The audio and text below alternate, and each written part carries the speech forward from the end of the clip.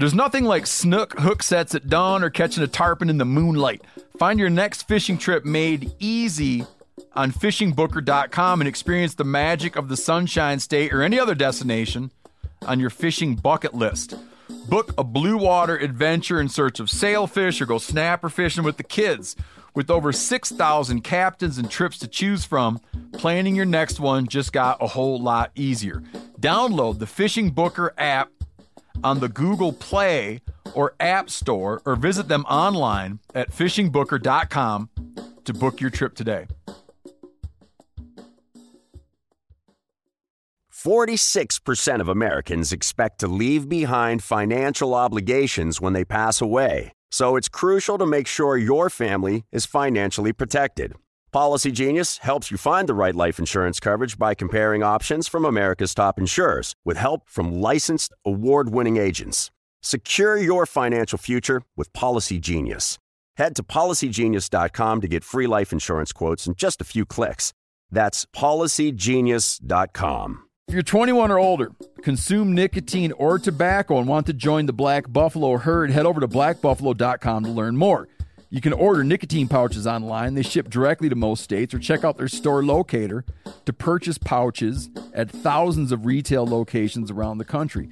Black Buffalo Tobacco Alternative. Bold flavor, full pouches. Warning, this product contains nicotine. Nicotine is an addictive chemical. Black Buffalo products are intended for adults age 21 and older who are consumers of nicotine or tobacco.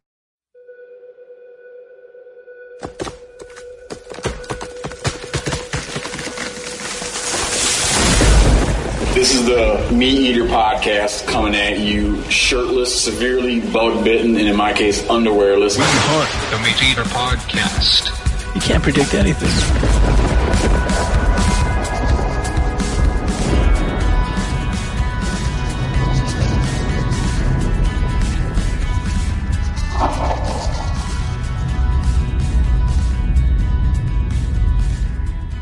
Okay, is the machine on? It is now. Thomas McIntyre. Sorry. I've been looking at your name. In magazines. Don't tell me how long. Well, my entire life, I've been looking at your name in magazines. You were very precocious, eh? How many? I don't know. It feels like my entire life. How many magazine articles have you written? Thousands. No. Not thousands? No, hundreds, maybe. I've written. The last few years, I've probably written more television shows. I'm not a very fast writer. I'm a half-fast writer. You ever hear that quote from, I think it was R.W. Apple? Had that quote that I can write faster than anyone who can write better than me, and I can write better than anyone who can write faster than me. Yeah. I don't know. I mean, I probably am good for 20 articles a year, feature articles a year. What do you mean writing television shows? I write for Trev Gowdy for Sasquatch, Mountain Man, and his Monster Fish show. Write what? I write the scripts. Like enter animal. No, it's like. And now, as the deer comes towards Jim... Oh, you write the narration. Yeah, the voiceover. So you're coming in after the cut's been put together. Yeah. And I have one of those charming little golden mices in my house, too. What's that mean? The golden moose. Oh. Like an award. Yeah, it's like you got on your shelf over here. Yeah. And for what? For narration? For writing. For his fishing show. They decided... they'll make the show... And then they'll send it to you, and you'll be like, and there'll be some scratch VO, and you'll go in and you'll write like what's going to be the actual narration. Do you do the read on it? No. They have professional talent for that. No, I get scratch VO. Yeah, well, no, not necessarily. There's no scratch VO in there. No, it could be like right here. That's it. Yeah. It's give us 15 seconds here. About what? Well, whatever you. Whatever. Do you like doing it?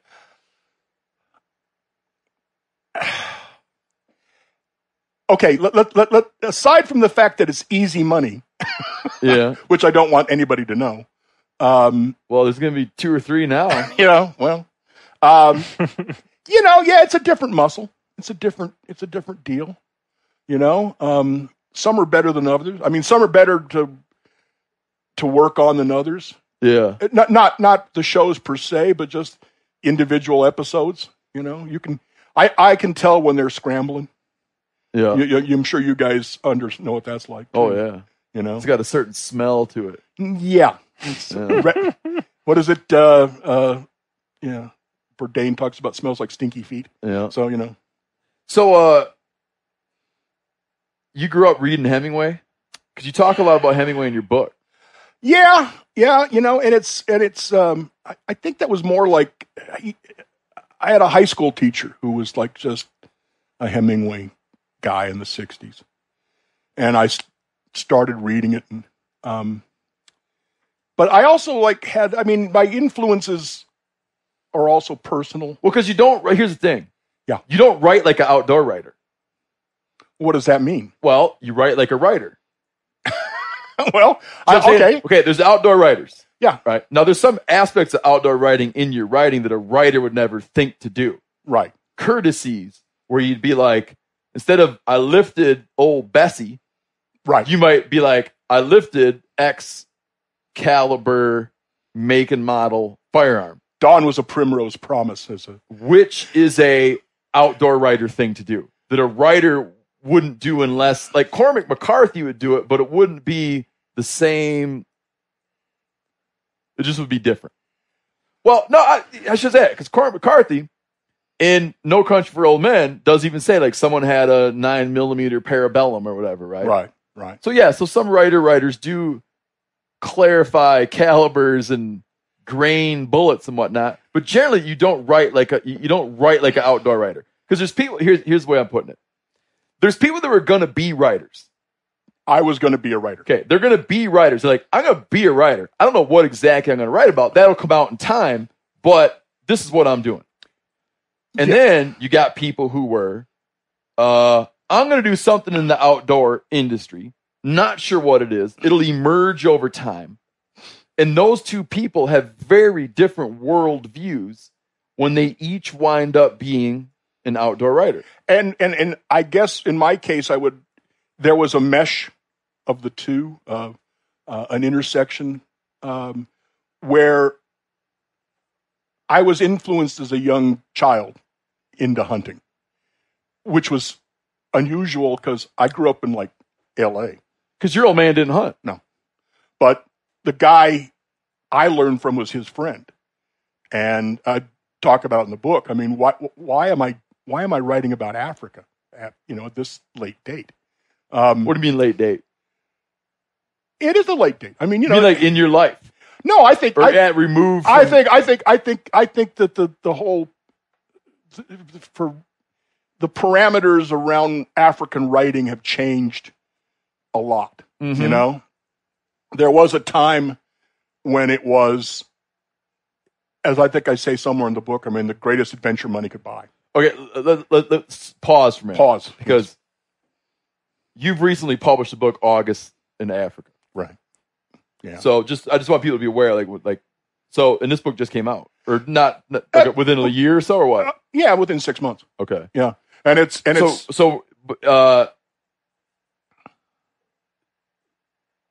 some of these pieces you wrote long ago. They're 40 years old, some of them. Yeah. I started. So to collect it, so you're saying, like, Africa writing has changed between when you began. Africa's changed from when I began to when you're now putting this out in book form. Yeah. African hunting has changed. Because of Cecil the lion? No, I don't think so. I think Cecil is the least of the worries. Is that right? Yeah. I don't know that there's any way of putting that particular genie back in the bottle. That's been going on since Born Free. Back in the 60s. It's been going on for ages. Can we hold off on this for a second? Sure. So your old man didn't hunt. You were born in L.A. Yeah. He had a buddy that hunted. And went to Africa in the 50s. Oh. On on very little money. Was your dad a writer? No, my dad was a machinist. And actually, he and his brother owned a company. So who was the first writer you knew? You mean... Like, what made you aware that there's a thing called writers and that you could be one? You know, it was... Again, these are wonderfully probing questions. You know, I don't know. I mean, that's a good question. I had a certain facility for words, you know, which is, as I get older, is fleeting away. Mm-hmm. But really, thank you. Oh no, I know what you're saying. I know what you're saying because I feel like it's happened to me and then comes back again, though. But in some ways, it's the you know, it's like my fastball's not there anymore, but I'm learning. I've got a lot more, you know, sliders and fork balls and stuff. My technique has gotten better. Really? I think so. I like to think so anyway. Those are terms for tricky baseball pitches. Yeah, I know. I'm educated enough in sports and stuff like that. When someone says like fastball, I'm tracking. You track one sport? Yeah. Yeah. You know. Well, maybe not all our listeners, you know, aren't huge baseball fans. Right. Well, anyway, so I mean, if I'm going to be totally autobiographical, it was the nuns. It was the nuns in grammar school that they singled me out and they said, "You can write." Is that right? Yeah. And that was like, and like I think like anything else, it was like this was a wonderful way to get attention. You know. Yeah, I'm with you. And it's funny when you need to express the thing, like what caused something. Yeah. Because it's like a game you could play. Like, you know, like I'll often say like, yeah, I kind of wish I hadn't done my first book the way I did it. My wife's like, well, we wouldn't have met. Because I'm like, okay, but that's like that old story where the guy goes back in time to hunt a dinosaur and steps on a butterfly. And they find a dinosaur that's about ready to die anyway, and they're really careful. Yeah, and while he's shooting the dinosaur, he steps on a butterfly and comes back, and the Nazis won World War II. And Trump is president. Yeah. Oh, wait a minute. Oh, sorry. So you do get into like what made it you became a writer, right? And it's a hard thing. I've kind of like I look at it, I'm like it's kind of because of my 10th grade English teacher, Robert Heaton. Sure. Kind of like, if I had to go like, well, that, right? Right. And as far as the Hemingway thing, I'll get put a plug in for my sophomore English teacher at with the Jesuits was Tom McCambridge, who's still around, who still talk. But I knew about hunting before I knew about Hemingway. Uh-huh. Except, well, that's not really true because I think this is very weird. I mean, and I don't know how these things happen. I was 7 or 8 years old, and I was riding with my father in his, I think it was a Buick Wildcat, 1961.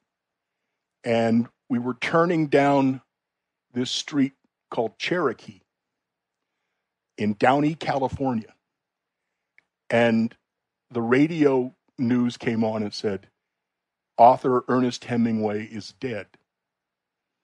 And this was in the summer of that year. And I really had no idea who he was. I was 7 years old. And then fast forward into high school, and this other,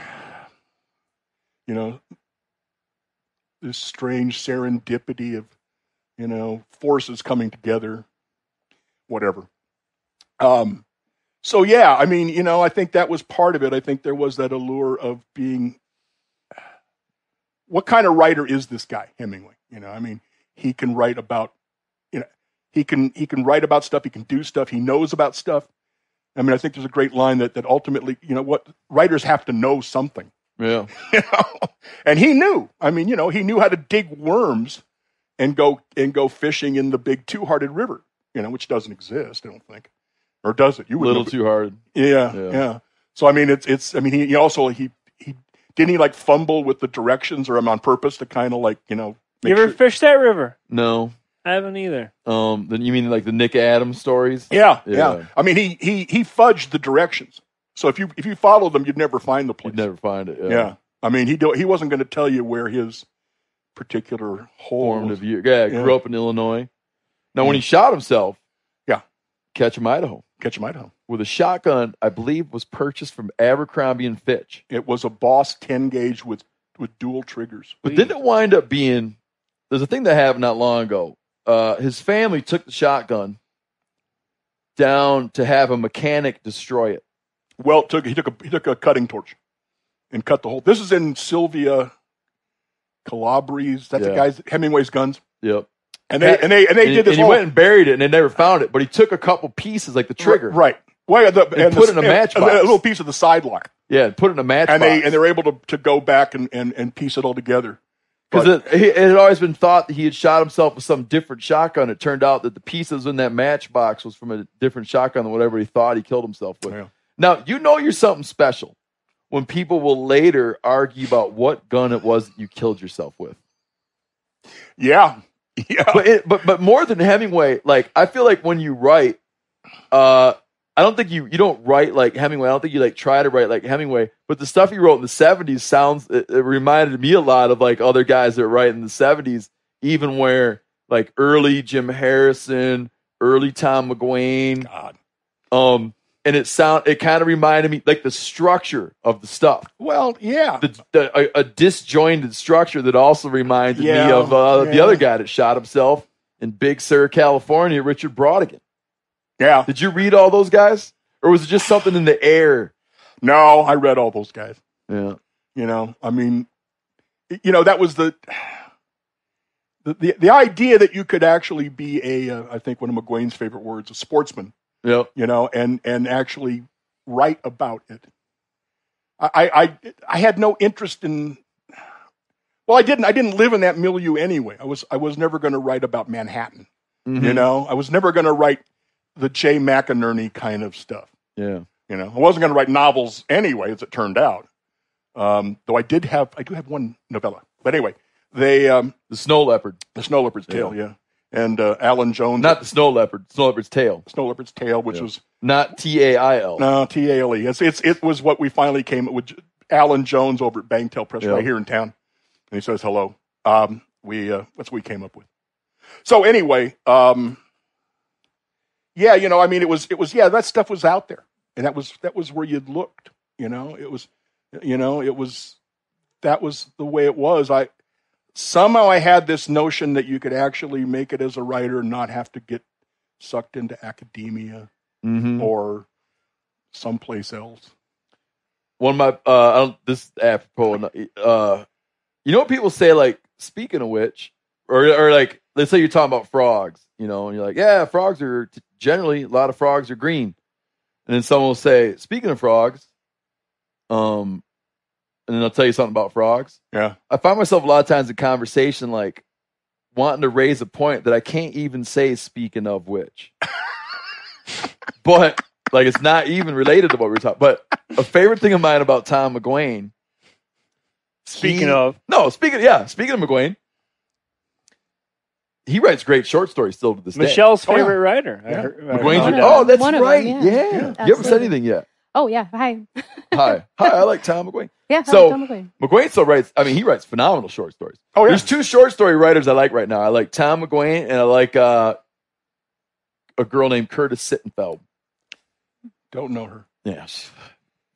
Really? Pieces in New York. Dude, yeah. Yeah. She is good. Huh. So McGuane, he's got an essay he wrote about hunting, and it's like a 70s style essay.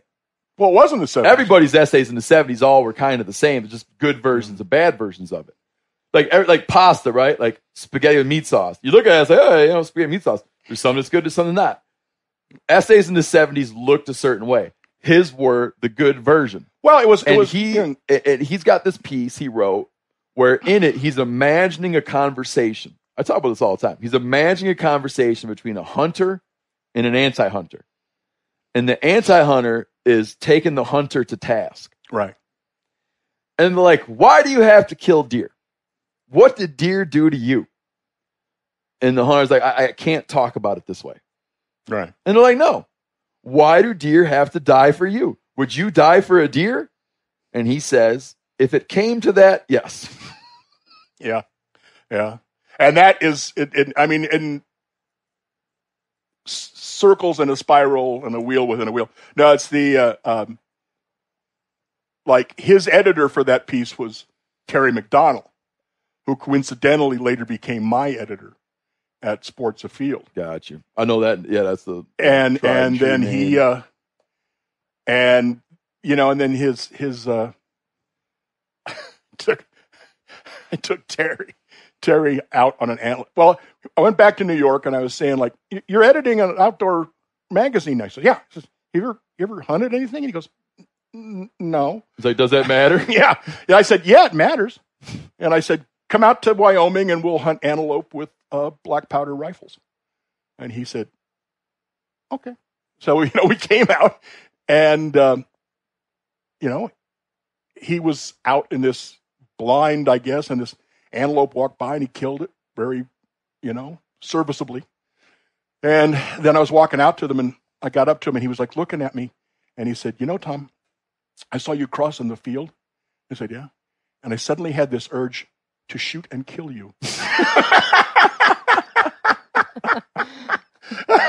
And I said, really, Terry? I said, yes, I did.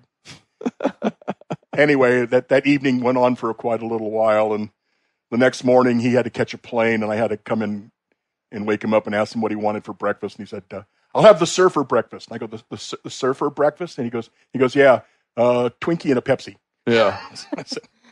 Well, anyway, but he actually commissioned that piece by McGuane. The McGuane piece. Yeah. And it was actually McGuane went to him. He said, he was starting outside. And he said, I want you to write a piece for outside. And McGuane said, I don't suppose you'd want something about hunting. And he goes, well, it's not really kind of where we're at, but sure. Yeah. I've wedged a number of hunting stories into outside over the years. There you go. You got to cram them in there, but if you try hard enough, you can stick it in there. Now, there's a thing you say in your book that really surprised me. I want to make sure that you think this is correct. That Africa has a lower percentage of what one would call wilderness than does the world in general. Supposedly. Those are the statistics. That I guess it kind of makes sense if you think about it's semantics. The circumpolar boreal, like they are the Antarctic. But the other figure that's more interesting, I think, is that there is more wilderness in North America than there is in Africa. But you have to realize that the Africans are essentially pastoralists and agrarians. So they are, and there's a billion of them. There's a billion Africans. Yeah. And they tend to be spread out. It's if you took off of here and went up in the mountains someplace and were walking around, you would be surprised to run into somebody. You could, but I mean, in places, yes. In places, yeah. There is almost no place in Africa where you will not run into somebody. They'll be on foot. They may be carrying a spear. They may be driving a cow. They may be doing whatever, But that tempers the definition of wilderness. So it is more of, it is a rural society more than a wilderness society. Wilderness society. Is that a product possibly of maybe the landscape or the people requiring a larger piece of the landscape? They have to live. Exist? They have to live. Yeah. I don't know if you know Val Geist up in BC. We talk about that guy every day. Yeah, I love him. He's a great guy. Yeah, Val. Anyway, so Val would Val is like, well, I was asking him, I said, what'll produce more biomass? And he goes, well, you got to remember African is, as he says, thin soils. They didn't have the advantages of glaciers pushing all this topsoil down like we have here. And so we have a much more fertile base, as it were, that you can grow a lot less in Africa than you can here. And because of that, the people tend to be more spread out. Yeah. And so they're It's like how cows are spread out. yeah. If you go look at like grazing ratios in Florida, Yeah. cows per acre. Yeah. I mean, look at cows per acre in West Texas. It takes a hell of a lot more Yeah. ground. I mean, if you want to raise cattle, you go to Iowa and you feed them silage. That's the sensible way of doing it. Yeah. You ever see a map of where you could raise cattle without supplemental feed? No, but I'm pretty sure it's fascinating. It's not a big chunk of ground. No. It's like, it's how much corn is raised for cattle. Yeah. So Yeah, that really threw me for a loop. And I should clarify, like I've never stepped foot on Africa. I've always been kind of interested in going there. And I've come kind of close sometimes to going there hunting, but I have so many things about it give me pause, and I'll ask you about a lot of those things. Sure, But I'm coming at you in discussing this, not from an educated perspective. Like, I don't know what I'm talking about. Well, oftentimes, I have the luxury of talking to people about shit I already know about. That doesn't stop a lot of people from no, but I feel like things. what doesn't happen is a lot of people don't lay that out up Right, front. right. Well, that's an admirable position. Yeah. You talk in your book, and this might be a good way to kind of lay out like when you started going there and how many times you've been there. Yeah. You talk in your book at a point where you say there's old school African hunting, yeah, and there's new school African hunting. Right. What are they, and when did it tip? Well, I think I can't deny that there are probably aspects of what I kind of think of as old school. Let's put it this way. When I first started going to Africa 40 plus years ago, when you were in your 20s. Yeah. It was yeah. When I first started going there, it was we would go to the game department and we would get licenses and permits. It wasn't just complete, laissez-faire. And the permits were expensive or inexpensive? Well, no, relatively speaking, it depends on where you were. I mean, I guess they were expensive at the time, but I had. So it wasn't like buying like elk tags as a resident, or like buying a deer tag as a resident in Florida. Yeah. Well, I don't. Yeah. I mean, it was. Let's put it this way. I mean, it has certainly become exponentially more expensive from what it was. It's ahead of inflation. Yeah. What it was in those days was probably not considered cheap. I had the benefit. I had some money that I had gotten, and I had enough money to either, let's say, go put a down payment on a house, okay, or go to Africa. This is the first time you went. Yeah. You didn't go as a writer. No, I wasn't published. I got you. So I just went. And it was like, what are you going to do when you get back? This is my question more than anything else. And I didn't have an answer. I mean, I didn't. Well, I guess I'll come back and try to write about something. Okay. But for some reason, because of my experience of a friend of my father's, his influence on me, too many books read at too young an age, I wanted to go. I wanted to see it. That's a quote in your book, I guess. Where Hemingway, what Hemingway book was that? Where one of the characters says, "Hey, we should go to Africa, and go hunting." And the other character's like, "Never had any desire." And he goes, "That's just because you haven't read a book about it." That's from The Sun Also Rises. Okay, yeah. But anyway, they I mean it's the what was I going to say? When I went there, you were mobile. You moved. If we would go into an area and we would find a spot and we'd go, under the fever trees, and we would put the tents up, and then we would hunt. And not hunting. These aren't fenced areas. Oh God, no. Just no. When you say we, who is we? Well, I'd have a professional hunter. There would just be the two of us. Two of you on the track. That's another thing I mentioned in the book. I mean, because basically you have, it's a polite fiction that the professional hunter is there for, but the guys who are really doing the work are the trackers. because they are so good at what they do. They are. But in those They're so early days, incredible. though, it was still you, professional hunter, and multiple trackers. Yeah. The professional hunter is like a liaison, He's a legal requirement, but he's also he's more than that. but it's not a legal requirement that he be white. No, and I've hunted with black professional hunters, Okay. who've are great guys. I mean, Like native born. yeah, absolutely. Well, I mean, I guess most of the white professional hunters. Well, no, you mentioned a lot were born in England and elsewhere. Not necessarily. No, Oh. I mean some of them. The first guy I hunted with, John Fletcher, he was actually born in India, Okay. but he was a colonialist, I guess, without any pejorative attachment to that word. Yeah. But he was with Kerr Downey and Selby, and that was, this is kind of the way it was in those days. Is I found I knew the name Kerr and Downey, Which is what, an outfitter? yeah, it was like Robert Rourke, and those guys hunted with Kerr and Downey, and then Harry Selby is the guy who was Rourke's professional hunter. Yanni likes that guy, Rourke. And he put in with these two guys, and they became Kerr Downey and Selby Safaris. Okay. And I actually knew the name. I had no other information on them. And a friend of mine had gone to Nairobi, and he'd come back with the phone book. He'd stolen the phone book because he thought it was pretty cool to have the Nairobi phone book. And so I looked it up. I got their name and address out of the thing, and I wrote them a letter, and I said, I want to go hunt with you guys.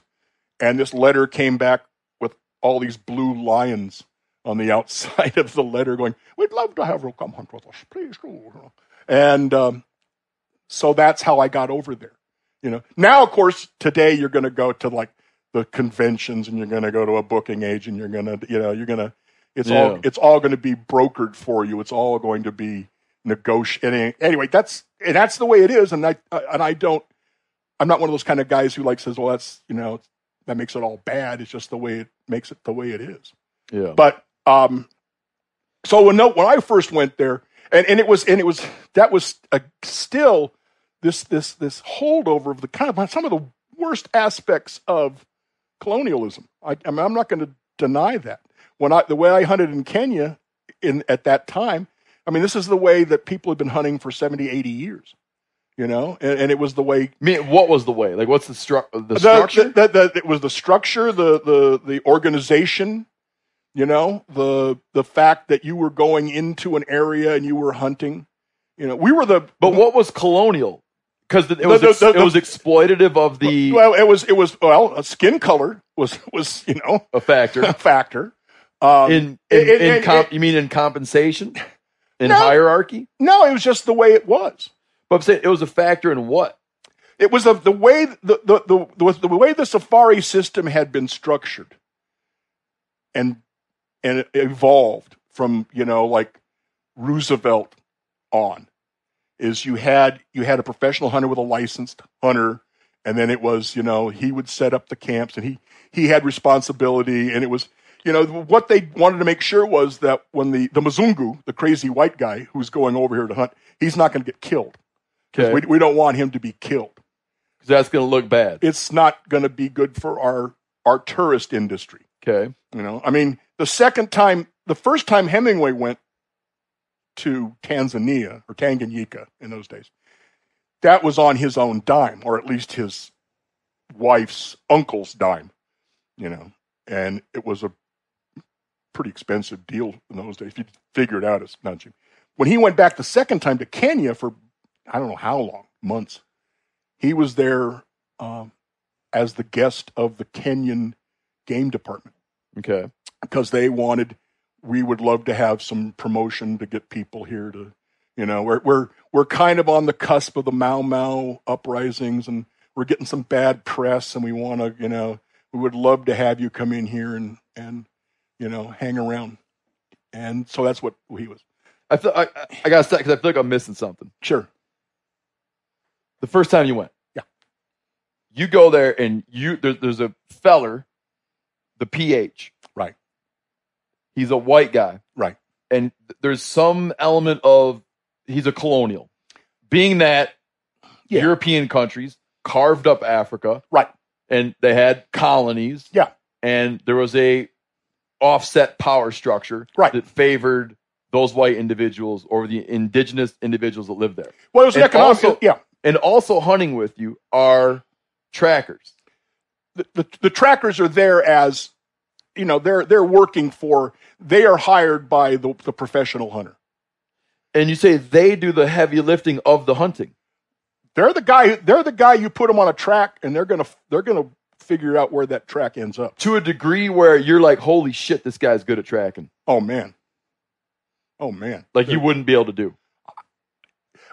You know, that's the scary part. If you follow those guys around, even for a few weeks, you can begin to like actually, you know, kind of deceive yourself into figuring out, oh, what it is they're doing. Yeah. And you get to the point where you can like look, oh, here's a buffalo track. Look how the edge is shiny. It's fresh. You know, it's not blown over. You know, so it was probably this morning.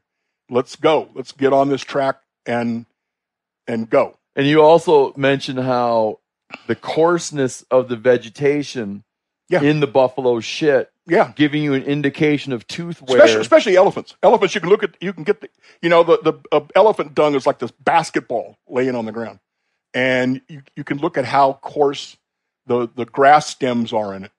That will tell you that it's an older bull because his teeth are worn down, and he's not chewing it as much as he could.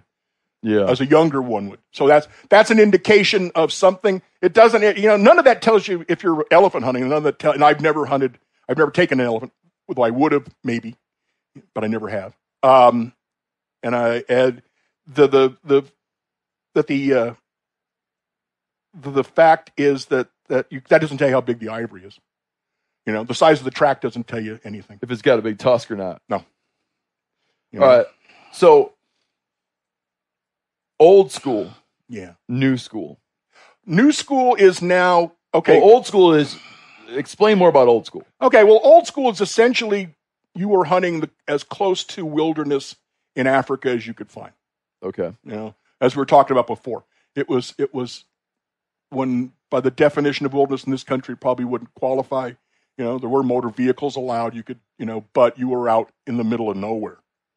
You know, and you would run across, you know, Maasai who were still, I mean, guys with spears. These guys were still spearing lions in those days. Okay. You know, and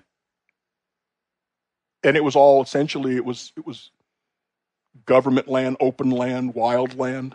It wasn't controlled by anybody. You're just roaming around. You were essentially, you had arranged for the right to hunt it for a certain amount of time, you know, and a certain perimeter. You know, they broke it up on what they called hunting blocks, and you would actually get block 60, and you would hunt block 60, which might be 250,000 acres. I don't know. I mean, it was just go on forever. Yeah. And the PH arranged that with the government? Yeah. I mean, he was, you know, that's what they did. They'd go to the game department. Now, fast forward 30, 40 years. To the new school.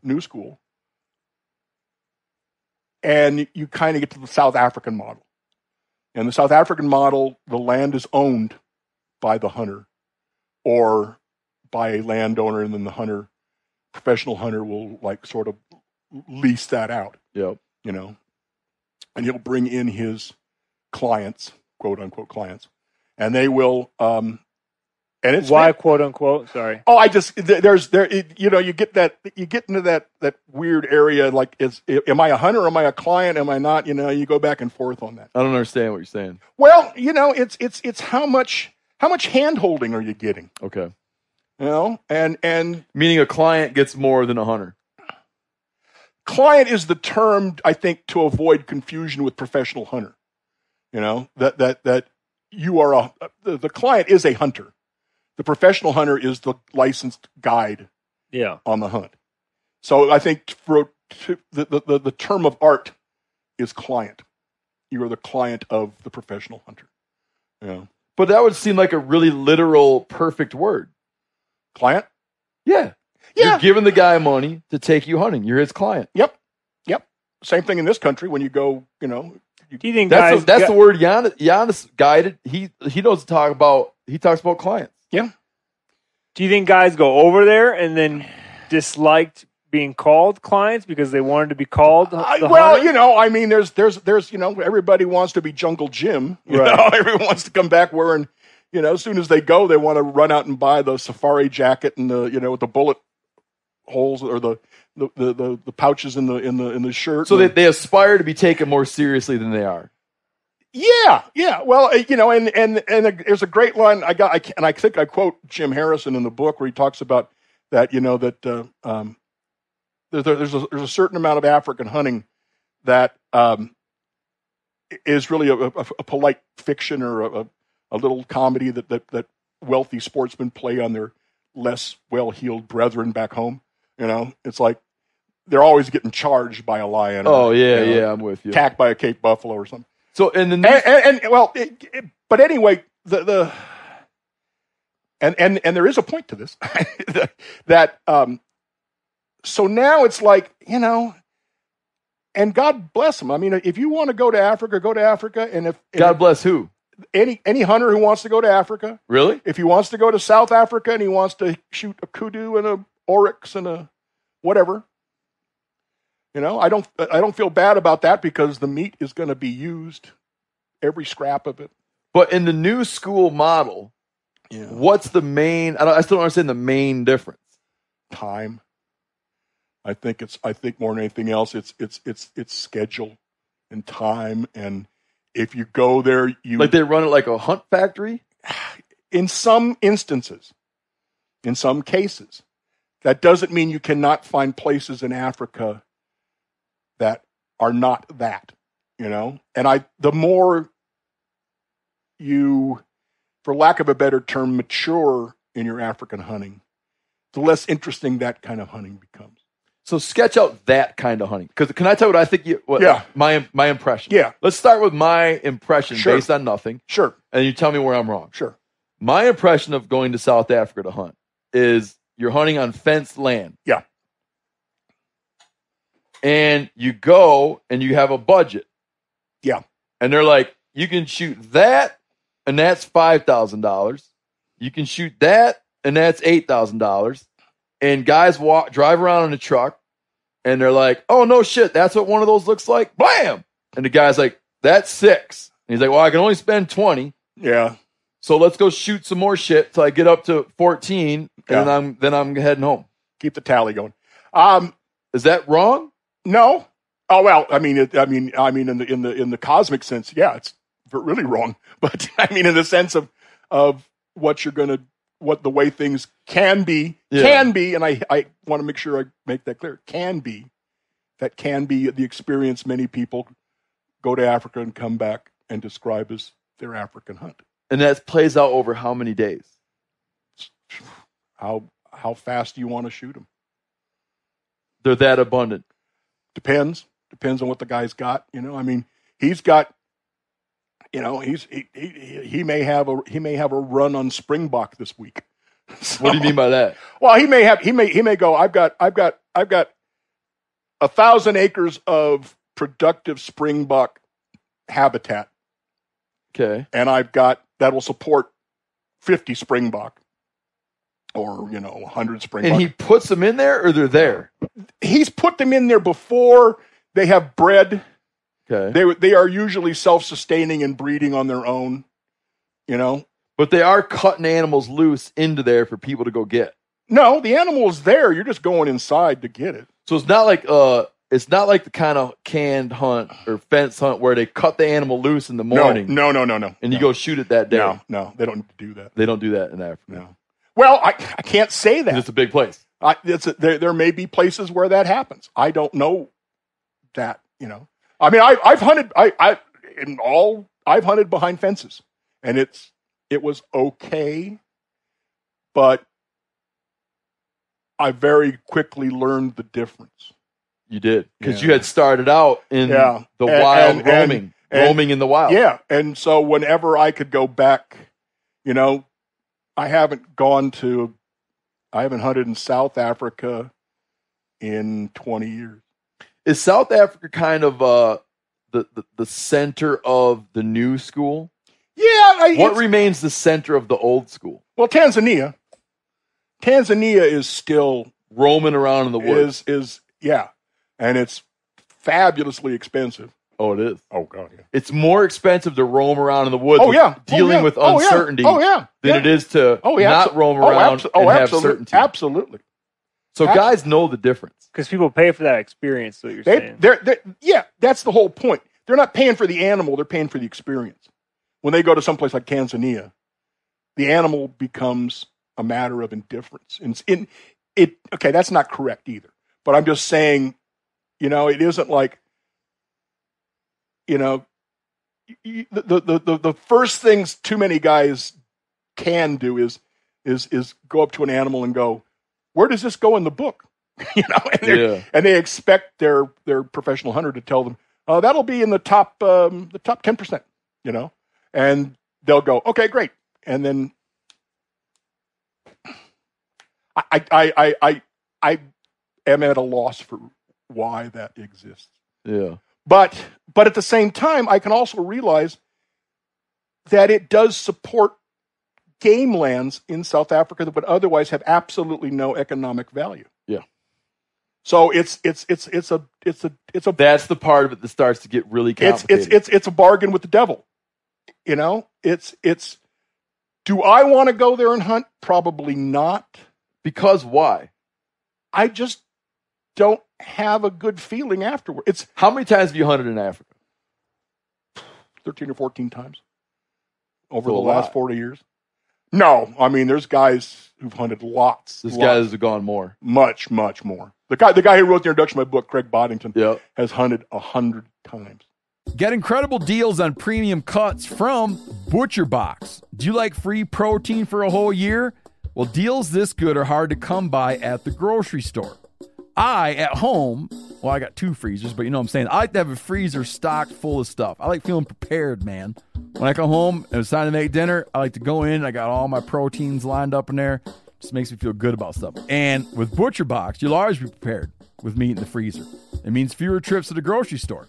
Delivered right to your doorstep with free shipping always. You get a variety of high-quality cuts at an amazing value. You'll get exclusive deals as a member, too. Sign up at butcherbox.com/meateater and get our special deal. ButcherBox is offering our listeners a free for a year offer plus an additional $20 off. Choose salmon, chicken breast, or steak tips free and every order for a year. So every box you get has that in it, free for a year. Sign up today at butcherbox.com/meateater. Make sure you use code meateater to choose your free for a year offer plus $20 off your first order. There's nothing like snook hook sets at dawn or catching a tarpon in the moonlight. Find your next fishing trip made easy on fishingbooker.com and experience the magic of the Sunshine State or any other destination on your fishing bucket list. Book a blue water adventure in search of sailfish or go snapper fishing with the kids. With over 6,000 captains and trips to choose from, planning your next one just got a whole lot easier. Download the Fishing Booker app on the Google Play or App Store or visit them online at fishingbooker.com to book your trip today.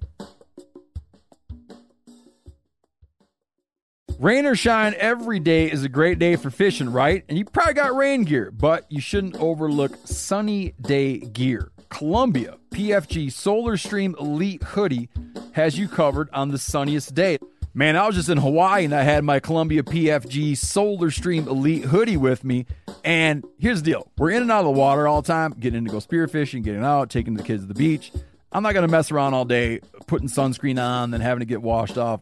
I just run a hoodie. I mean, who wouldn't trade a sunburn for a trophy fish? But why do it if you don't have to? Especially when this Solar Stream Elite Hoodie is built with broad spectrum UV protection. We're talking UPF 50, and it has airflow so you don't overheat. And what's the alternative?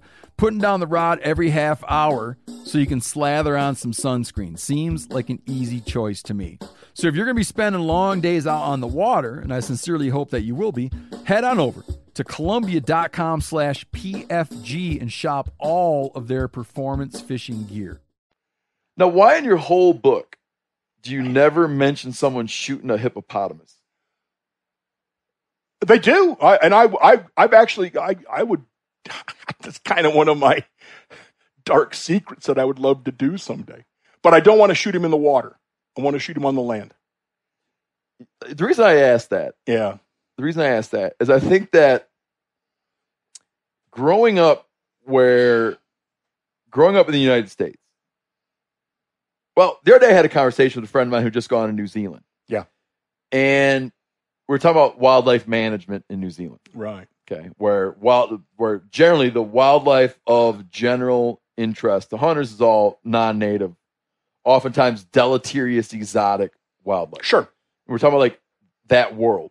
And I was saying to him that growing up in the United States and understanding our systems in the United States leaves you completely ill-prepared to understand wildlife and wildlife management in a place like New Zealand. Or Europe or almost the rest Anywhere. of the world other than there's an added North layer America. to it in Africa where I think that we don't know those animals. We only know the fictionalized version of the animals in Africa. We don't know hippos. We know hippos as the way they've been presented to us in this elaborate fiction. Fantasia. The dancing hippos and the In this teachers. elaborate fantasia Yeah. of animation, Yeah. of like kids, American kids learn what a zebra is before they learn what an elk is. Yeah. It's like animals, those animals are somehow, some of those animals are so charismatic and so otherworldly that it winds up being that your average kid would be like giraffe, elephant, zebra, lion, and he would not be able to go jaguar, mountain lion, bobcat, elk, like a blacktail, whitetail, bighorn sheep. It just is like whitetail mule deer. Like we live with these animals in a way that forms an impression of them as being somehow other than animals. So I think that a lot of the complication around Africa would be like a lot of people look, and I was reading your book waiting for a hippo to come into it. Because when I look at a dude with a dead hippo, I just do not see a game animal. I don't know what I see, but I'm like, how in the world? Why? How? Well, I mean, that's. Do you get that feeling? Oh, sure. Because I noticed you like to hunt animals there that seem. You hunt animals that seem like. Yeah, you had a great line. You talk about a giraffe. You jumped up, and it looked like a radio tower. Yeah, decided to run away. And I've had people extol the virtues of what a wonderful thing it was when they killed a giraffe. But you don't want to do it. I have absolutely no interest. Why don't you want to shoot? Why in your book does no one really shoot at the animals that all little kids know about? Well, I don't know if that's true or not. I mean, giraffes and stuff. I mean, not giraffes, but zebras. Sure, You've hunted zebras? Oh yeah, I like zebras. Okay. You know, I mean, they're tough and they're smart. And they seem, and in your time in Africa, the zebra became like a game animal.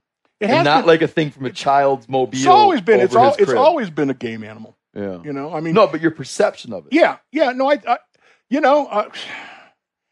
there's the other aspect of it is one thing you begin to realize that you become something of a surrogate for the Africans you are hunting with. Okay. The people you are with, who are the trackers.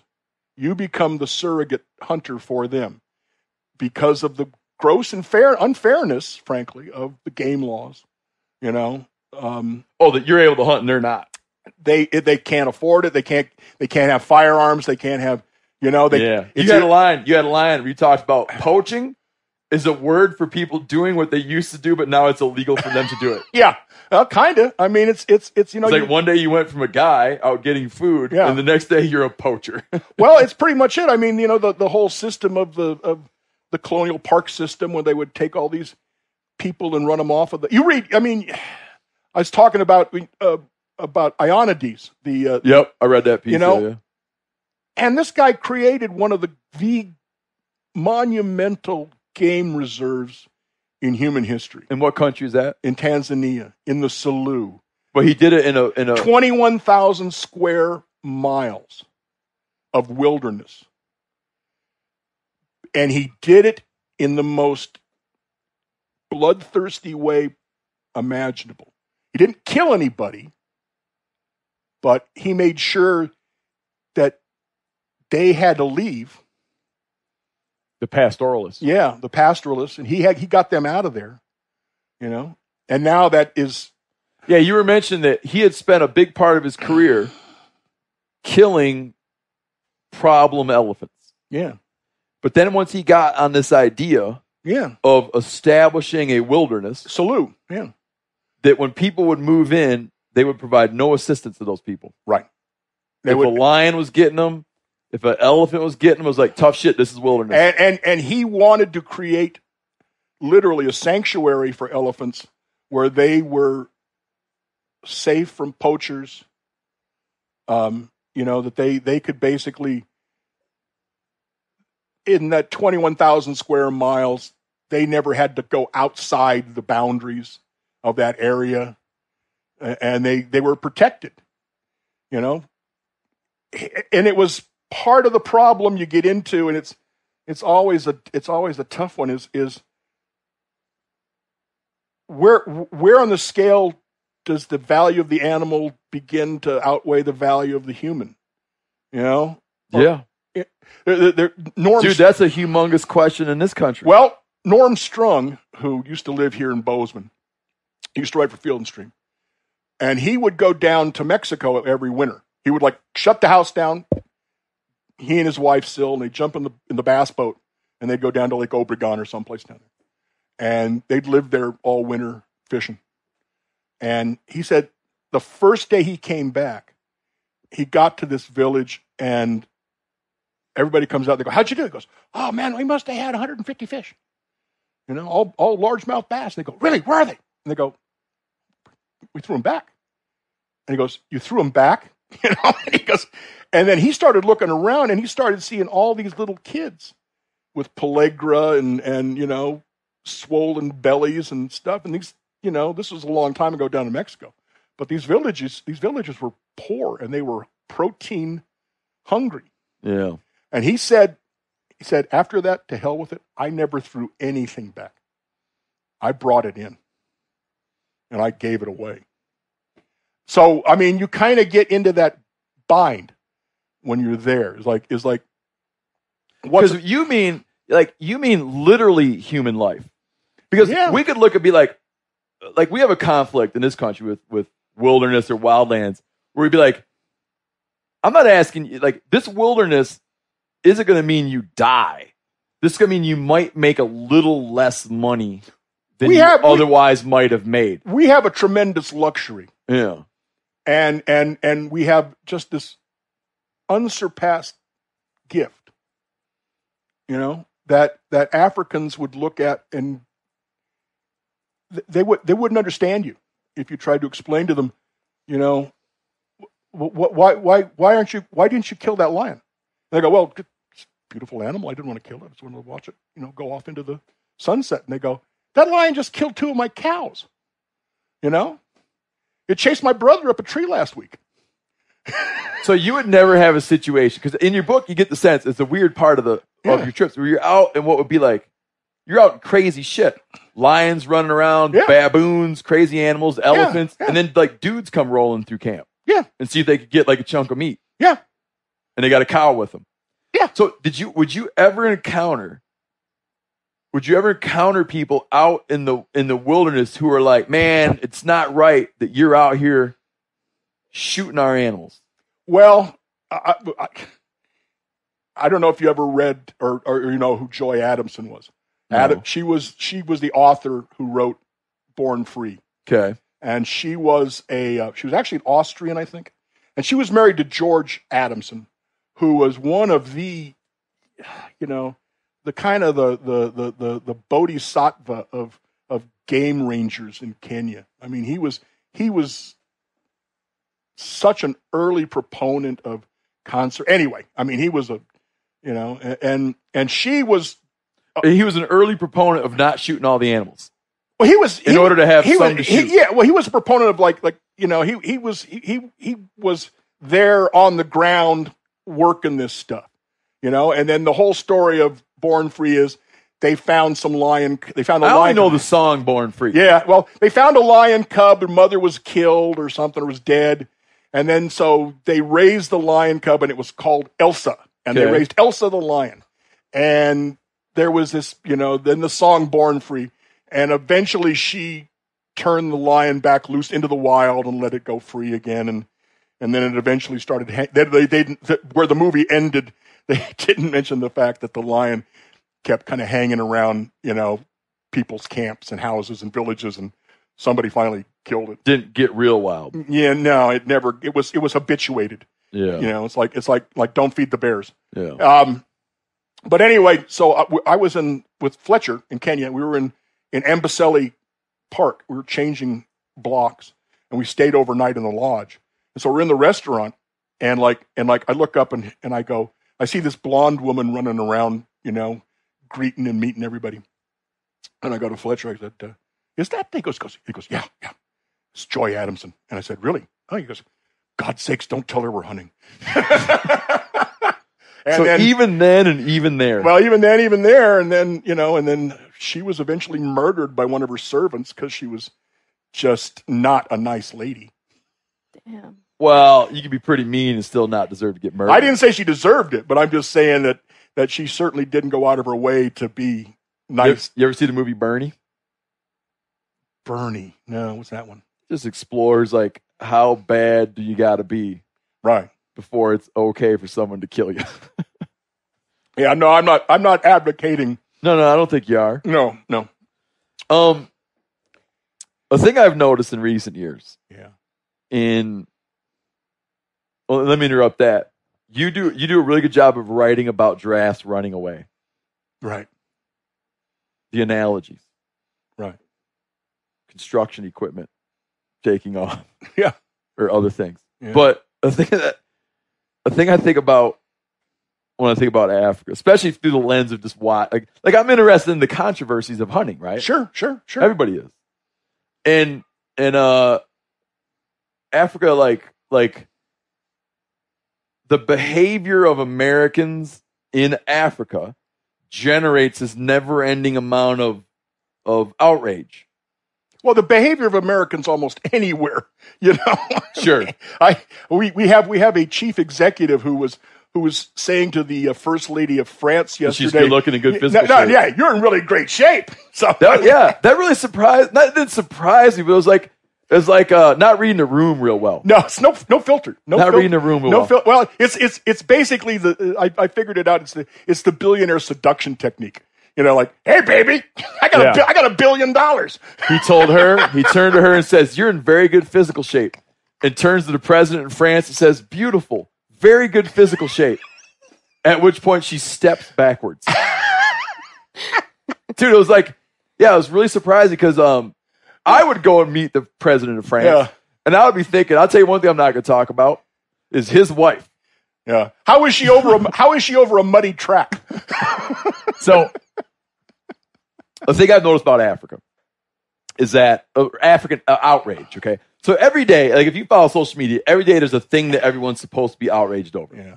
And we feign outrage Yeah. and share our feigned outrage over social media. And one thing that people love to feign outrage over is someone having shot something in Africa that was cute or that was a fantastical animal that we feel is fantastical because of the way they're woven into the fabric of our culture, African megafauna.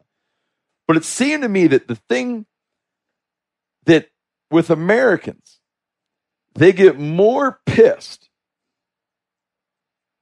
the weirder it seems that the person that shot the thing would have been there shooting stuff. So if there's a guy that made millions doing like heating and cooling from Florida, Dentists. if he shoots something, Yeah. generally it's different. If a young gal, a high school gal, say, Yeah. were to go and shoot something in Africa, that is more offensive to Americans than Yeah. if it was a guy from the heating and cooling industry. Yeah. Except for Cecil the Lion, the dentist guy. Yeah. Now, if that had been a high school cheerleader, that would have been like really bad.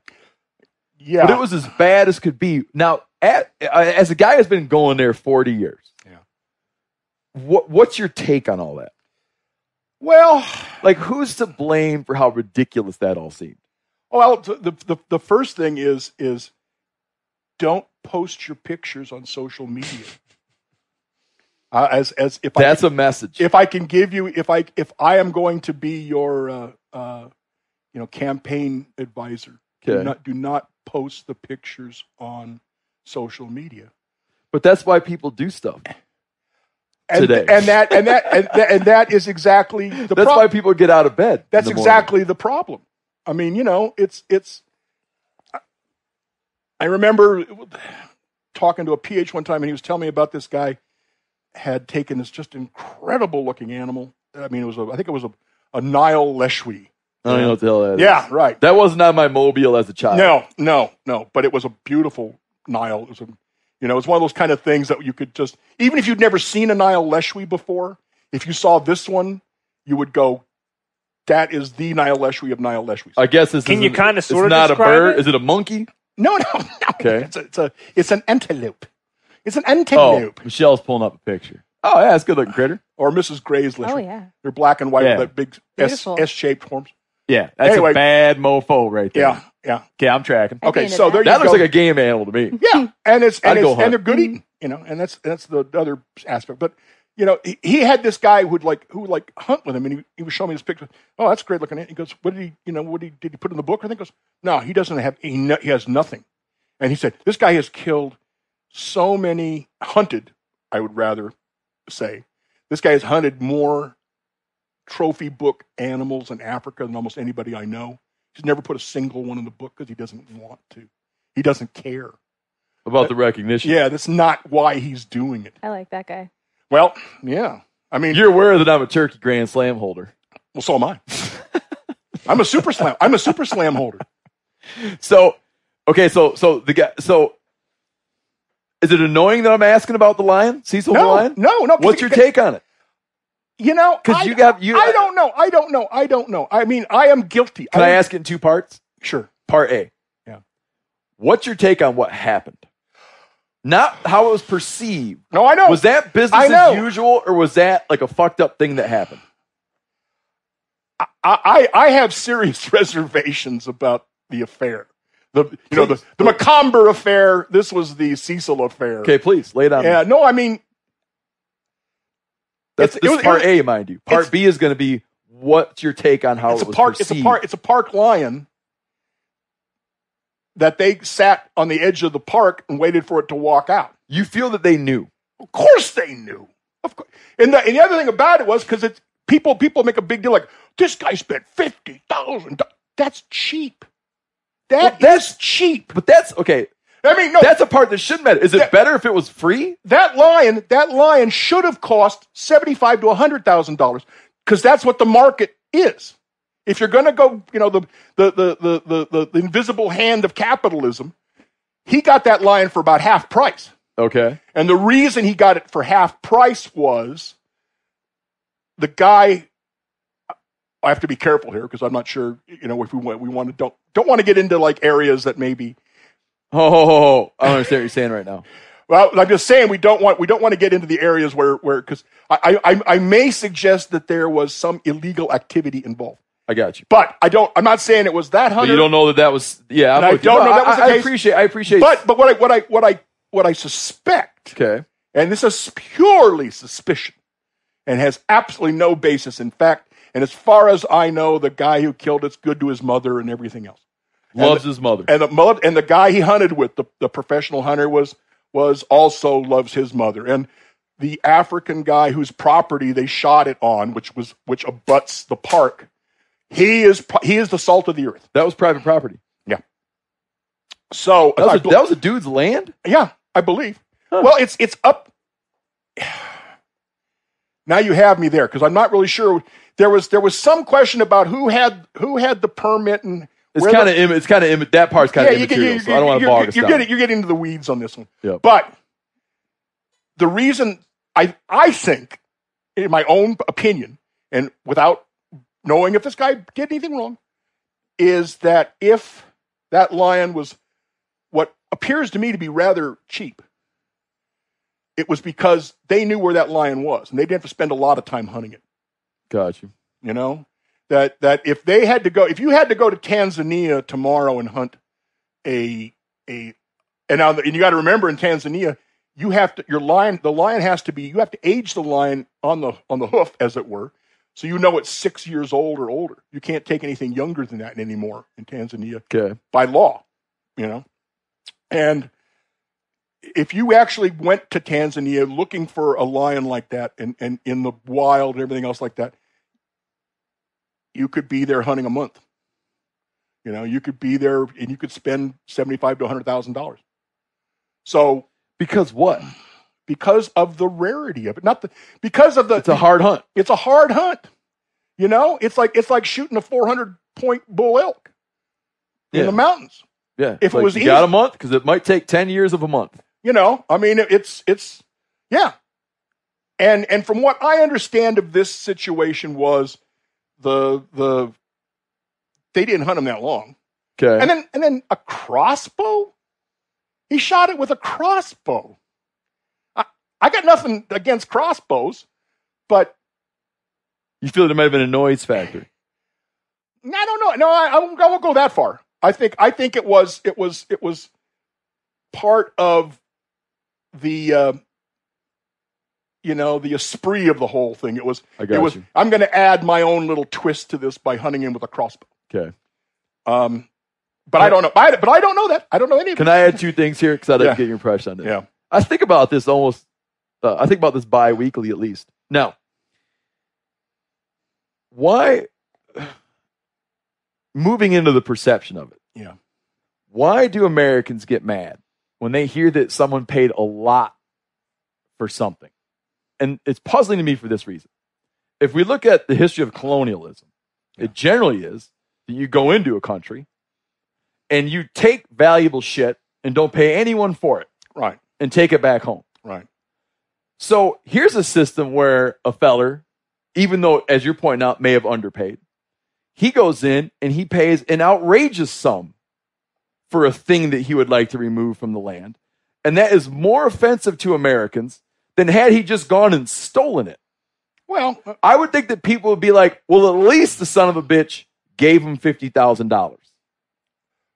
But people get pissed about the money. They're like, he paid $250,000 to kill a rhino. That's asshole-ish. A better guy wouldn't have paid shit. Maybe. I mean, but that's kind of what you're saying. Well, no, that's listen. Why is that upsetting? Well, you know, why do we get pissed off when we see people, you know, with Rolls Royces and bling? Because you're jealous. Because I wish I'd been born rich instead of good looking. You know, I mean, I had a friend of mine who always would complain about the fact he's from Mississippi and he had, you know, he kind of like worked his way up into the upper echelons of. But there was a point in his life where he said, you know, if I had as much money as that son of a bitch over there, I'd make him look like Ned's First Primer. I don't understand what that means. Oh, Ned's First Primer. That's the book you used to read in the little schoolhouse that taught you ABCs. And it was a good looking guy or not? No. That's not the whole point. If I don't understand the point. Okay, back up. His point was that he was jealous of all these other guys who had so much money they could hunt anything they wanted to in the world. Okay. You know? Oh. And his argument was, if I had that kind of money, I would make them look like Ned's First Primer, which means that he'd drown them in dead shit. He would make them look like amateurs from the word go. Can I ask you my second question? Yes. This didn't occur to me till the other day.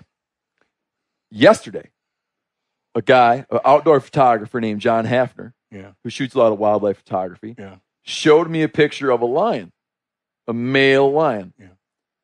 And he's got a big-ass mane. John says, that lion is actually a collared lion. Wears a radio collar.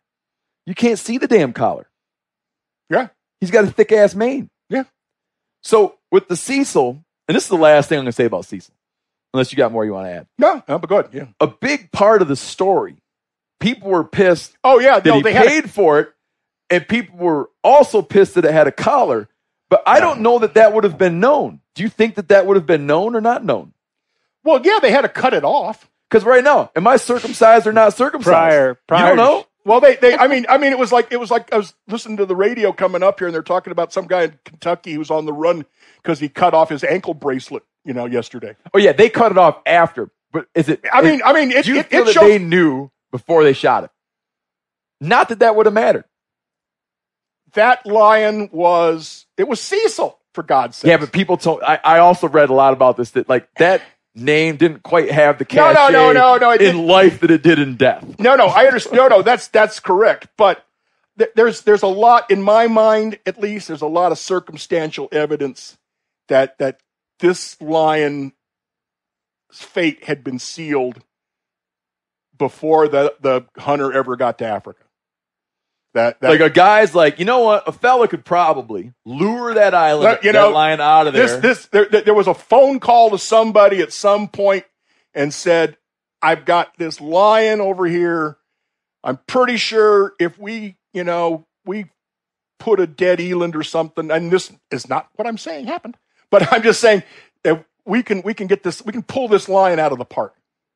And that's going to be the same thing when, if we get to where we can hunt grizzlies down south of here, wherever we hunt them again. Yeah, man. There's going to be.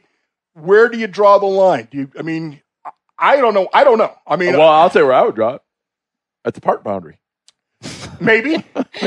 That's probably not where it's going to be drawn. No, but I mean, but what difference does it make if you keep pushing it out and there's going to be a line somewhere, and I don't know what that leaves me.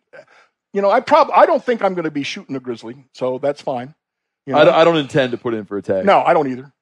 But I can see where it would be really interesting for some people, and it could be done, and it can be done right. Yeah, But eventually, it's going to come down to lines. There's a line here, a line here. What do you? So I don't know.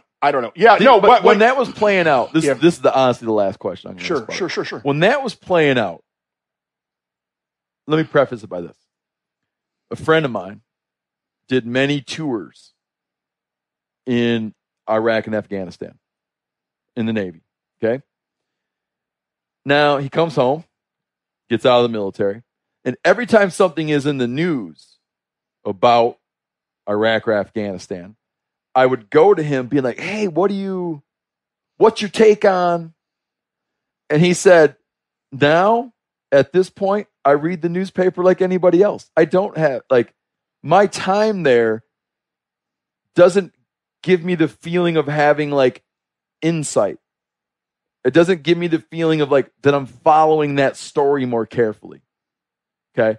So, if you're a guy who's written hundreds of pages about hunting in Africa, when a story like that happens and everyone fires up the outrage machine, do you see it as just a guy or do you see it as this is my realm, my world, my professional space? I must interject and give clarity to all the people who are out looking now, or is it just I don't know? The guy shot a lion. I don't know.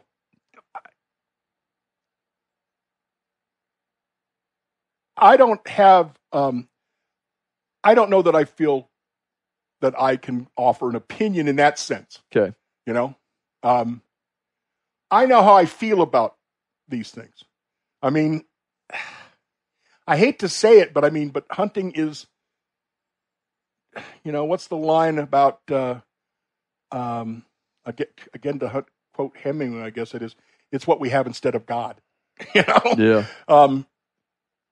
And I for me, there's something hunting is, in a way, at least one of my religions. If I want to consider myself polytheistic, I'm following you. And the older I get, and the more I get into it, the less I hate seeing piss in the cathedral. That's how I feel. That's a good way of putting it. I'm glad you just said that. Don't go piss in the baptismal fountain.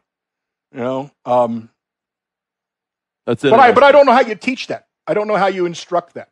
I don't know how you. I mean, I don't know, and I don't want to be one of these crabs who just, oh, you horrible human being. What do you know? I don't, if you can sleep at night, that's fine. And if you're if there are scientifically based, well enforced laws that make sense, then go for it. I don't know that. I mean, I'm not sure where ethics. There are ethics, and we do as hunters. We do bring we do have an ethical structure that we believe in. Just because something is legal doesn't mean it's right. Sure. Or moral or ethical. But that was Aldo Leopold. Yeah. Everybody likes the part of the quote where he says, like, ethics is what you do when no one's watching. Right. But he goes on to say, even when it's legal. Yeah. And that's, but that is, when it's as a society, we can only enforce the law. Yeah. Yeah. Now we can try to shape ethics, but that is more of a cultural definition we're putting on things. Ethics and law walk through life hand in hand in many ways. Maybe, I mean, I think there's it's but I don't know who's the handmaiden and who is the not. No, I understand. I'm not sure. You know who I think?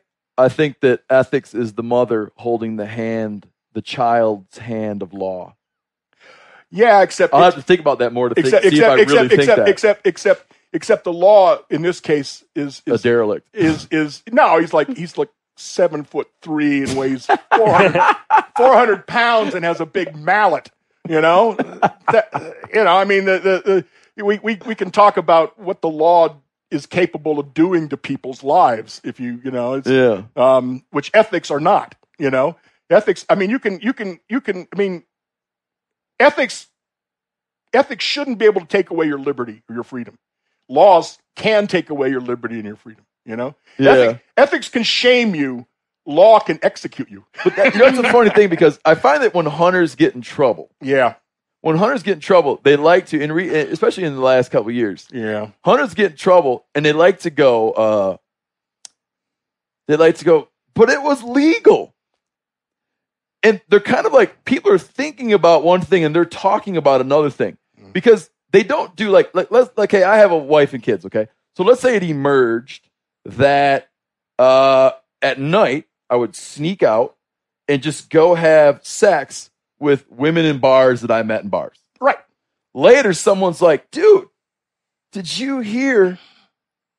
Can you believe his wife at home taking care of those kids and he's out? Like, is there room for me to go? But it's legal. Yeah. Yeah, it is. No one doubted the legal. No one cares that it was legal. And no one's like, yeah, my bad, cool. But that again. I mean, there isn't any way of that I know of, of persuading a sociopath that or a narcissist, because what you're talking about is narcissism and sociopathology. It's not criminal, but it sure makes life hell for everybody around you. You know what I mean? Yeah, I'm with you. I mean, it's like if a guy's cheating on his wife, he's making it hell for her. He's not breaking the law, though. Yeah, that's where community comes in, and social and culture. Well, but even you would think that it would be something internalized in the human being that it would come to him at some point and going, I am a dog. I am a two-dick dog who should be shot. Well, if we're taking it back to the example of hunting, I see that can be hyper local and it's across the country. Imagine there's different social norms in Alabama than there are in Idaho, right? Yeah. So I think it comes back to ethics and your community almost holding you accountable. Yeah. And I'm a big proponent of that, and I love thinking about the ethics of hunting because it's so interchangeable. I mean, what are the ethics of hunting raccoons with hounds in California versus the ethics of hunting raccoons with hounds in Tennessee. You know? Yeah. All right. I blew this because earlier I mentioned this quote that you, a quote, I can't remember who it's the Hemingway quote, where someone's like, where he says, we should go hunt in Africa. And he's like, I got no desire. He says, just because you haven't read a book about it. Right. Reading the book, I've decided I'm real interested in, I've adopted your favorite animal as my favorite animal to hunt. Can you talk about Cape buffalo? Yeah. How it is that in your mind is like the animal. And earlier you were I think you started to say something and got distracted. No. You're going to say that when you hunt, you're a surrogate. Right. For the people you're with. And I thought that at that point you were going to point out that you get excitement from what excites them. Well, yeah, that's exact. Well, okay, that's. So talk about Cape buffalo. Weave that in. I mean, you can get a sense where, certain animals, if you take an impala, if you hunt an impala, and you make a reputable good shot, it's clean kill, and they have meat for camp, they're going to come up and they're going to go, congratulations. The difference between that and if you bring down a buffalo with one shot, the effusiveness of their response is going to be, for one thing, they're not going to have to follow a wounded buffalo into the bush, which they do not want to do, which nobody in his right mind wants to do. Though there are some people in their wrong minds who do. But so there is that. I mean, I can look at an animal. Well, Africans never get bored hunting a buffalo. They never get blasé about hunting a buffalo because of the risk. Because of lots of reasons, they have this sort of ultimate respect for a buffalo. There's again, it becomes very difficult to, what is it? I'm not sure. It's like it's like pornography. I know it when I see it. Who was it that said that? Justice Potter Stewart. There is something about, when you're hunting a buffalo that this is an animal, and you have the advantage. What do they weigh? About 1,500 pounds, 1,600 pounds. And they can run 30 miles an hour, 35 miles an hour. Pretty good clip. The other part of it is I've gotten older, and I think more in terms of the fact that there's so much meat. That's why people get excited about them too. That's part of it. It's there is the reward of hunting buffalo well is in and of itself hunting buffalo well. That you didn't mess it up. You didn't cause a scene. You didn't cause a traffic accident in the middle of wherever you were. Yeah. And then when wounding one and nothing and everything goes to, and it just worse comes to worse, and it just gets worse. But have you experienced that? Yeah, sure. And never had anything where it was I was ever really threatened, but I spent a lot of time trailing a wounded animal that I really didn't feel very good about having caused. Yeah. One of the things you say you like so much about it is that you have to follow them into the thick shit. Yeah. And it's like you're not choosing to have it be close. It just has to wind up being close. Yeah. I mean, you basically, you want to be as close as you can get. There's the old saying, the old adage, you get absolutely as close as you can and get 100 yards closer.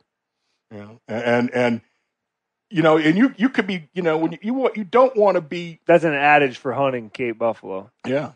Any dangerous game. Well, I remember there's a point there where you had someone at 200 yards. You're like, no. Yeah, no, that's not. That's shooting and not hunting. If you know what I mean. I mean, you can kill a buffalo at 200 yards. You can kill a buffalo at 300 yards. And why? But what makes it then hunting at 100 that it's not at 200? It's just it's like yeah. Well, it's like anything else. You're giving him, you're not throwing away your advantage, but you're giving him more play for his senses. You're giving him more of a chance of what do they English call it, twigging to you, discovering that you're there, smelling you. So you're not trailing them into the brush because that's how you got to find them. You're doing it because it's an act of respect to the animal? No. You're going in. I mean, that's where they are. That's where that's their turf. That's their beach, their wave. That's where they live. You can find herds out in the middle of big open plains. Passing through. But you'll at some point you'll end up having to go into the trees and look for them. And that's unnerving. It starts out that way, and then, this sounds. Then you use that up. You use that up, and then it becomes like, I want to do this again. Yeah. When I first started hunting buffalo, they scared the crap out of me. Because we couldn't see them. They were just in this, you're just crawling in after them, and then all of a sudden you'd hear this this massive explosion of animals. And you'd hear they got those big bosses on their horns, that big horn cap. And you'd hear them smacking into the trees and coming through there, and which way are they going? Are they coming at me? Are they going away?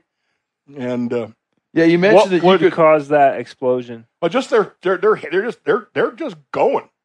They've dropped their heads and they're going. But just out of the blue, they're feeding one minute and going the next. They've caught your wind. Okay. Or gotcha. they've heard you snap a twig. And you've got like 20 or 30 of them all together. So you got 20 or 30 sets of eyes and 20 or 30 sets of ears and 20 or 30 sets of noses. So it's like, you ever notice like on whitetail and turkeys are always together. Yeah. And I figured that out was because turkeys can't smell and whitetail can't see as well as turkeys can. But they know how to trigger off of each other. Yeah. Anyway, I'm with you. Leave that there. Because you talk about that bird all the time that lifts up. Yeah. Yeah, the tick bird. You see that tick bird, you know that there's some. Yeah. And you also talk about you could creep in there and get 30 yards away, and there's a 1,500-pound animal on its feet looking at you, and you might not catch it. Yeah. Yeah. You might not detect its presence. The guy I was telling you about, the old guy who taught me who I inherited my love of Africa from, I guess. But, the first elephant he ever took was in French Equatorial Africa in 1956 or something. And he and the tracker, because the professional hunter had gotten sick, got malaria. So they just went with the tracker, just teamed the tracker, and they were hunting elephants. And he said he'd never seen an elephant in the wild at all. And they were crawling in through the forest. Crawling, hands and knees. And the tracker, grabbed him and he said, there. And he's looking and looking and looking. He can't see anything. And he's looking back and forth, and the guy keeps pointing. And suddenly he sees 30 feet in front of him 4 legs, and they look like big tree trunks. And then he keeps looking up and up and up, and there's this head, kind of like just in there, pulling stuff off the branches. And he said that was his first elephant he'd ever seen anywhere in the wild. But that's kind of what happens with buffalo. You get in there, There's nothing like snook hook sets at dawn or catching a tarpon in the moonlight. Find your next fishing trip made easy on fishingbooker.com and experience the magic of the Sunshine State or any other destination on your fishing bucket list. Book a blue water adventure in search of sailfish or go snapper fishing with the kids. With over 6,000 captains and trips to choose from, planning your next one just got a whole lot easier. Download the Fishing Booker app on the Google Play or App Store, or visit them online at fishingbooker.com to book your trip today. Rain or shine, every day is a great day for fishing, right? And you probably got rain gear, but you shouldn't overlook sunny day gear. Columbia PFG Solar Stream Elite Hoodie has you covered on the sunniest day. Man, I was just in Hawaii and I had my Columbia PFG Solar Stream Elite Hoodie with me. And here's the deal. We're in and out of the water all the time, getting in to go spearfishing, getting out, taking the kids to the beach. I'm not going to mess around all day putting sunscreen on, then having to get washed off. I just run a hoodie. I mean, who wouldn't trade a sunburn for a trophy fish? But why do it if you don't have to, especially when this SolarStream Elite hoodie is built with broad spectrum UV protection. We're talking UPF 50, and it has airflow so you don't overheat. And what's the alternative? Putting down the rod every half hour so you can slather on some sunscreen. Seems like an easy choice to me. So if you're going to be spending long days out on the water, and I sincerely hope that you will be, head on over to Columbia.com/PFG and shop all of their performance fishing gear. Sport Dog is the most recognized brand in the hunting dog training industry. Born in 2003 in Knoxville, Tennessee, Sport Dog was forged by a passionate group of hunters and dog trainers who intimately understood the challenges of the field and the special connection between hunters and their dogs. The Sport Dog promise to consumers is simple. Gear the way you'd design it. Every product Sport Dog builds is meticulously designed and rigorously tested in the field, ensuring it withstands the toughest conditions you and your dog may encounter. Now, I've got two good buddies with what I would call really, really good waterfowl dogs, and here's one of those buddies, Max. Not the dog, but the buddy. I've used that Sport Dog collar now in multiple different states, US and Canada, different temperatures, all the way to negative 20 degrees, and it just doesn't stop working. I'm a fan for life. Get 20% off your first purchase using code MeatEater. So go to www.sportdog.com/MeatEater to learn more. Can't find them. Like any untrained game eye. Yeah, well, I mean that's the thing about that's like I say these trackers are like there, and you're going like where, and they go there, and they just know where it is. And that's inborn, that's innate. I don't know. It's a wonderful mystery. How do you? I want to ask how you cope with something or how you perceive something when you hunt there a lot.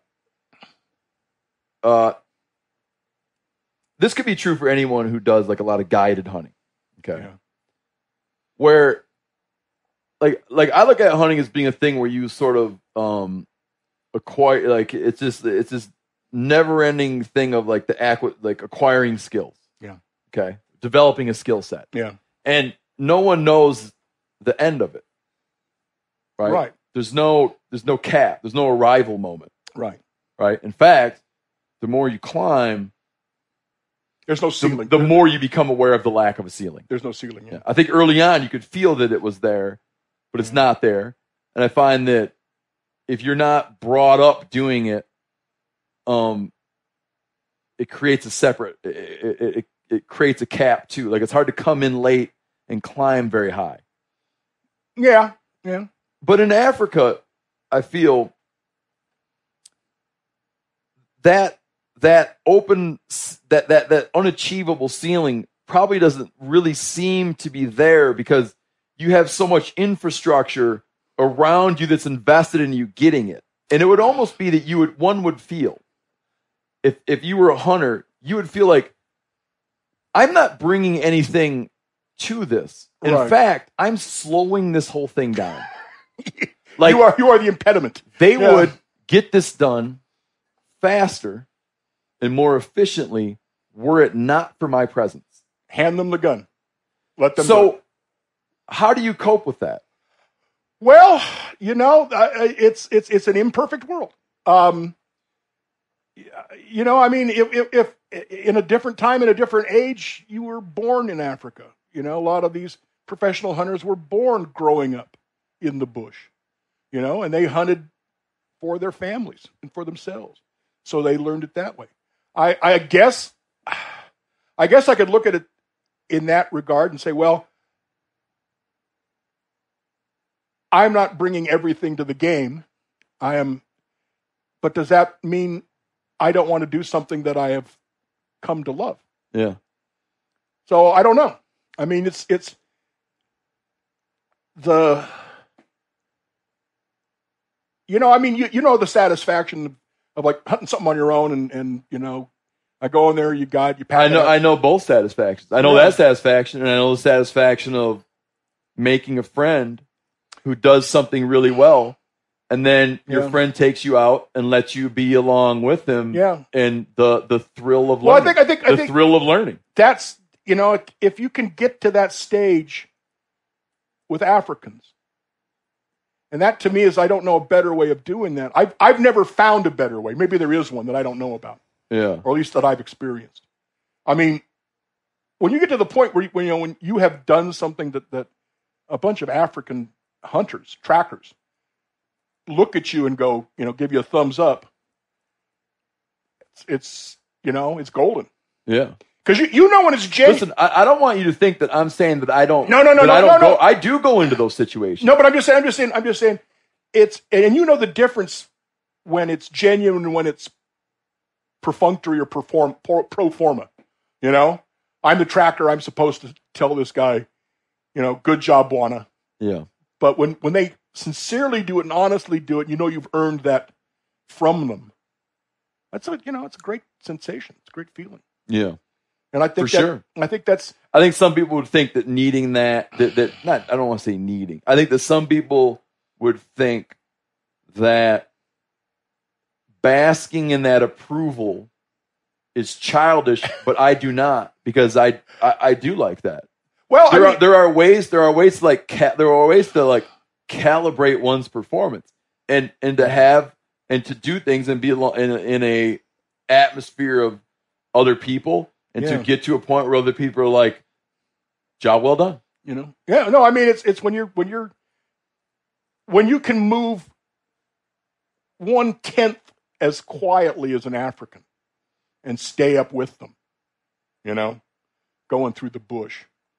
That comes back to you.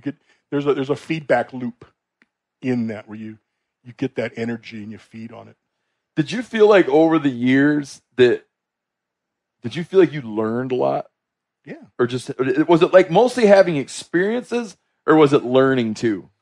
It's always learning. I mean, I always have learned. I've tried to learn no matter where I was. I want to talk to the people. I want to know what they're doing. I want to know, whatever. I don't know where I don't think it's in the book, but I was just writing something the other day about, going to places, how you go. Why would I hunt in Africa instead of going on a photo safari? Okay. And there's nothing wrong with going on a photo safari. It's just, but I suddenly realized that the people I am dealing with in a photo lodge situation, these are people who are in the service industry. Now you could argue that trackers are not in the service and are also in the service industry. Yeah, but that's not a very good argument. But I'm just saying, that there is that it's a different relationship from where I am, when a guy's hovering around me, want to know if he can pour me some more wine and get a bigger tip. And whereas if I'm dealing with a tracker, where he'll stop and he'll point to the tracker and we'll try to figure it out. What are we looking for here? And it's all there is a language barrier that just disappears. Yeah, that doesn't if he doesn't speak English, I don't speak Swana or Kikuyu or something else, but we communicate, we understand each other, and that's like just I mean, just I don't know. I'm starting to get it's hard not to get nostalgic about it. What about that nostalgia? Because I get a sense, like even the name. I feel like the name of your book, like having the autumns. Yeah. Right. There's August in Africa. Yeah. There's an endiness. Do you like is it done? I could rattle off some stuff. No, I mean I'm going back in January. Oh, you are? Yeah. I'm going to go to Burkina Faso. And the reason I'm going to Burkina Faso is there's a relatively small area, like 250,000 hectares or something. That's really wild country. There's elephants and lions there walking around. There's no fences. And there's a different buffalo. There's the Savannah buffalo. So I want to go back. I want to hunt 2 animals. That's it. I want to hunt the Savannah buffalo and the Western roan. And the Western roan is like, I mean, it's kind of like, it's like a really mean whitetail. It's a disgruntled whitetail because they're very smart and and they're just beautiful animals, wonderful eating. You know, people don't really pay much attention to it, but I mean, but the game meat's great. Does anything in Africa have antlers? Actually, giraffes are pedicels, which are not. They're kind of proto antlers, and there are red deer in northern Africa. Is that right? Yeah, the Barbary red deer is native. Native. You know what surprised me? You talk about hunting Sus scrofa. Yep. You talk about hunting wild pigs in Africa. Yeah. I didn't know in northern Africa they have straight up wild hogs. Yeah. Sounds like a shitload of them. Yeah. Lots. In Tunisia. Yeah. And they're all over the place. But I point out to people about like autumns in Africa, like August in Africa. I'm sorry, not autumns. Oh, I said autumns earlier. August in Africa. But you go a lot of other months. Yeah, but it's a figurative time. You know, it's when I first. In fact, the first time I went there the first time it was September, but there's an August feel to it. Yeah, you know, it's especially growing up in like Southern California. You know, you get that kind of late August weather and the climate, and that's kind of what you run into in Africa when you're there. Sometimes, you know, it can feel like that, and it's more a metaphorical time than it is an actual calendar date. Yeah. You know, conjures a bit of romance and nostalgia, like you said. Well, there's a quote on the cover from Robert Rourke, which is, you know, that's when they burn the grass in July and the decent hunting starts in August. Which in the one little part of Africa he hunted, you know. That's the thing about Hemingway too. I mean, Hemingway never got out of East Africa, and Rourke never got out of East Africa, pretty much. Never got out of. No. So how much have okay, take it for granted there's this a gradual decline, like there's a gradual decline of wild places in the world. That's just like a way to explain world history. Okay, the peopling of the world. So taken outside of just that general gradual thing that happens, right? How much are the good old days here or not here? Because I oftentimes find myself when I'm talking about hunting in America, I try to remind people that depending on how wide your net is, that there's a pretty good argument to be made that we're in the good old days right now. Well, sure. Yeah. And you have a different, you know, again, we have the luxury or the benefit of, you know, the greatest conservation system, wild conservation system in the world. You know, if you look at other places, you're talking about New Zealand and Europe and you know, South Africa, we're you know, this is animal husbandry that's going on in those places. South Africa, New Zealand. Well, I mean, yeah, it's animal husbandry. Yeah. With wild animals. Whereas we actually still have, you know, truly wild populations. And yeah, I mean, you know, there's more game here than there was, and that's a loaded word as well, game. You know, I mean, that's people probably give you a hard time about that word. Yeah, I don't care about those people. Yeah. Okay. Tell me what you really think. Anyway, but they, I don't know what you can say about Africa except that it does continue to decline. And I don't know what the solution is. You don't feel that it's a factor of hunting? No, it's a factor of it's factors. Like wildlife is inconvenient. Yeah, inconvenient and tastes good. And let's put it this way: that you could ban all hunting in Africa tonight. Absolutely ban it all. Legal, licensed hunting. And the populations would probably decline even faster. Just because it would de-incentivize. Yeah, there'd be no reason to keep anything around. And it's hard to, because no one's making money off its existence. And it's you're asking Africans to support wildlife when they can't, in many cases, support themselves. You know, we think you should let these elephants run through your whatever, and they're going to go, why? Yeah, you know, it's like I mean, if you woke up in the morning and there was a bison smashing your Subaru to shreds, you know, you would probably go, oh, shoot him, you know? Yeah. Mm-hmm. And then somebody goes, no, you can't do that. Don't do that. You can't do that. Well, okay. You'd be like, then someone's going to have to give me a lot of money. Yeah, well, but nobody's going to give you any money in Africa. You know, if you come back and someone's destroyed, the elephants have destroyed your crops, trying to get them. I think one of the big things that's making a difference. I mean, I was looking, the Maasai are using they can use cell phones and they can call each other and they can go, elephants are in the maze tonight, and they'll run in there and try to chase them out. But so maybe that's an advantage. But of course, the cell phone also helps the poachers. So, Why is it now? Why does it cost $250,000 to kill a rhino? Why does it cost $250,000 to get a governor's permit for a, small for a sheep, small pool? Yeah, that there is. And what are the ones that do get killed? The ones that do get. Like, what are the situations where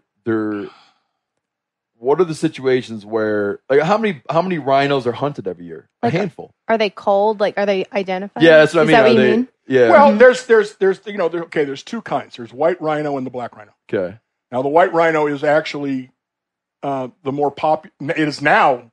It didn't used to be, but is now the more populous species. Did not used to be. Oh no, they were almost gone. Okay.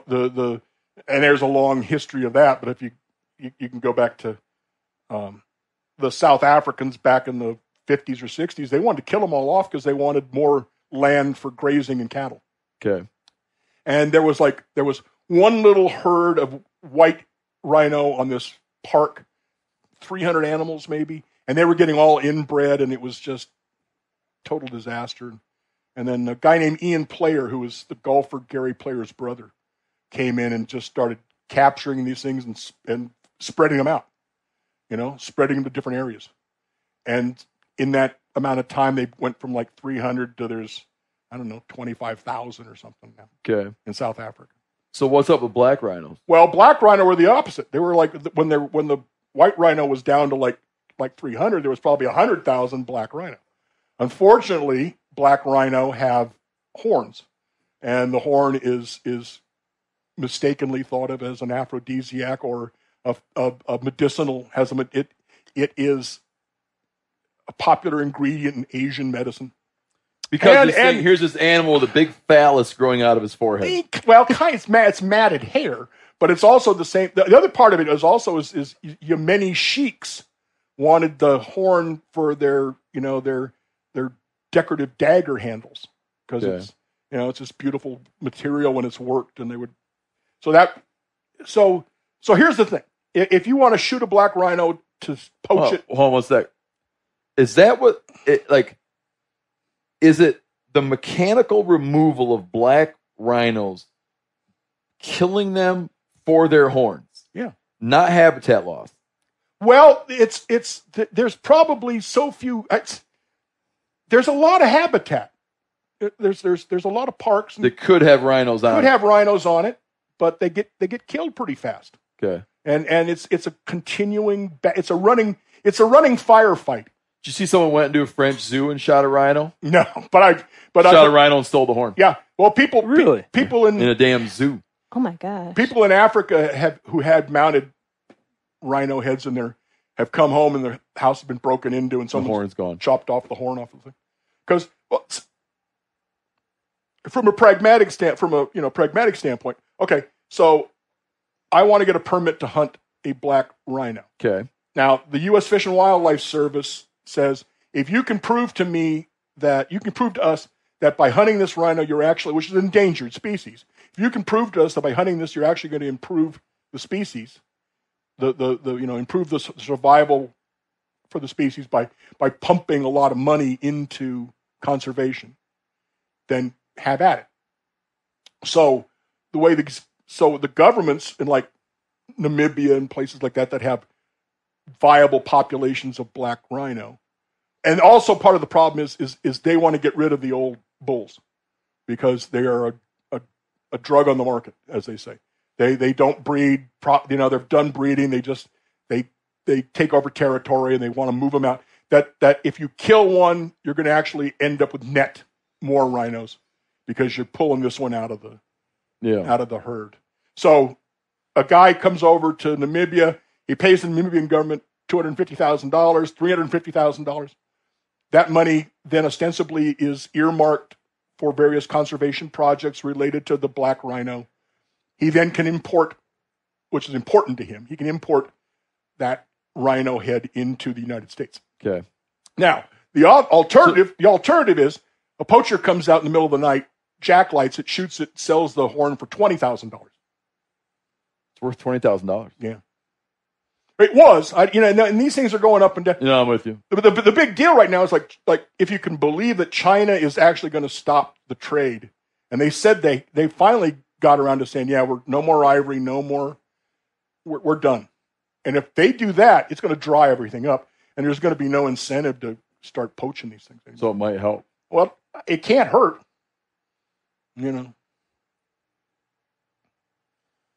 Well, Yanni?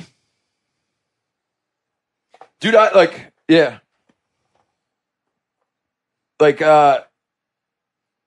your book really made me think about a ton of shit I hadn't thought about before. Well, could I read a small piece out of it? Please. Okay.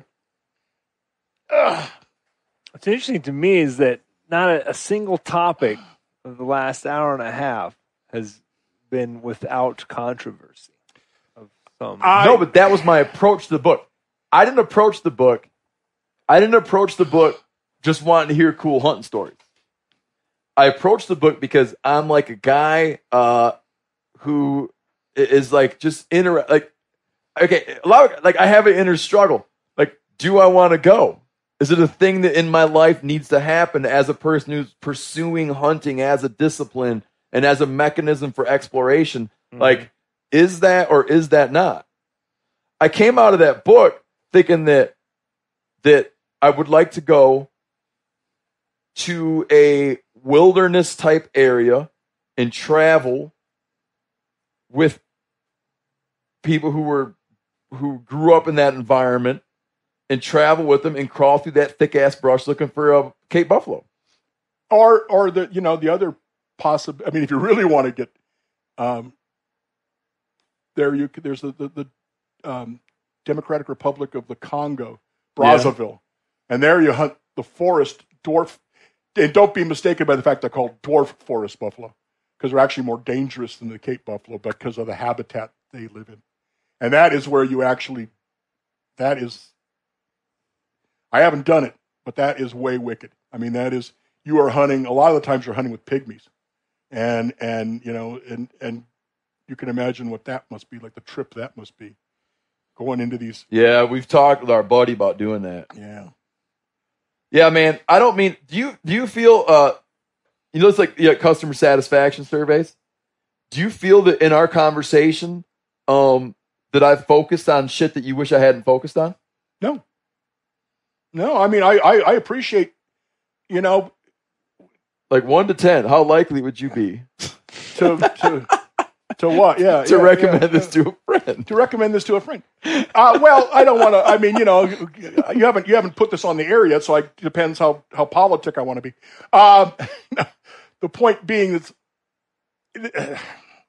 this has been a refreshingly intelligent conversation for me. Okay. Because you're not an African hand. Let's put it that way. What's that mean? Well, you don't have any African. You don't have any on the ground experience in Africa. No, right? none. That's a fair assumption. But you're a hunter. Yep. And you can understand the motivations of why people would go some 100% crazy ass place like Africa, and why once they went there, they kept going back when they really had no business financially or economically, or trying to put a kid through college and a wife, to keep her fed at least once a week.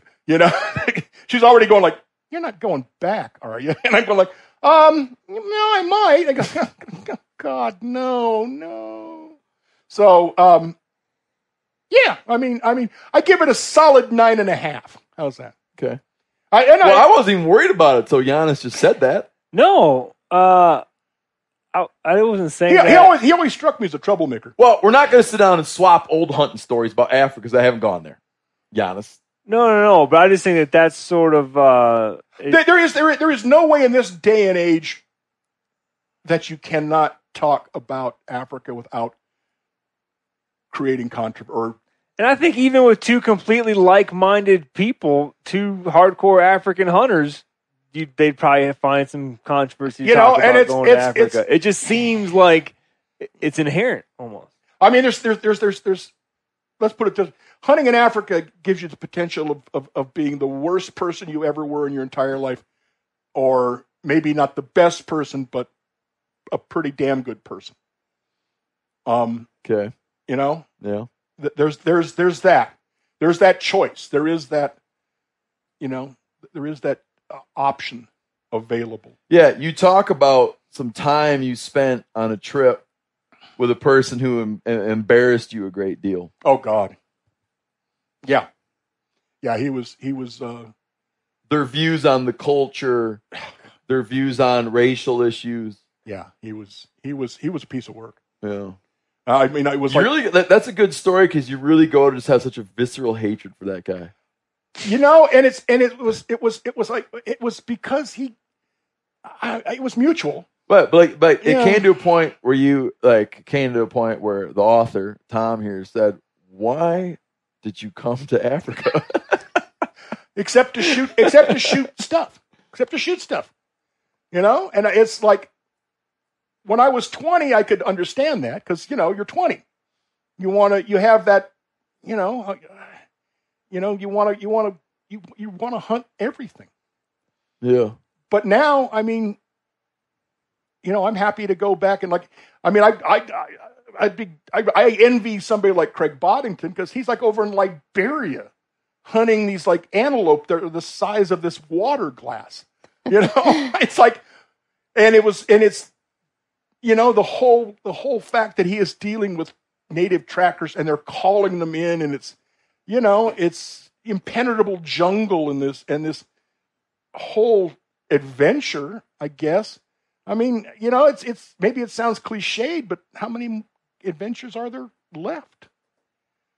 I'm sure there's plenty of them, but I mean, also it kind of seems to be that more and more people are kind of like adventures becoming more and more kind of a stunt.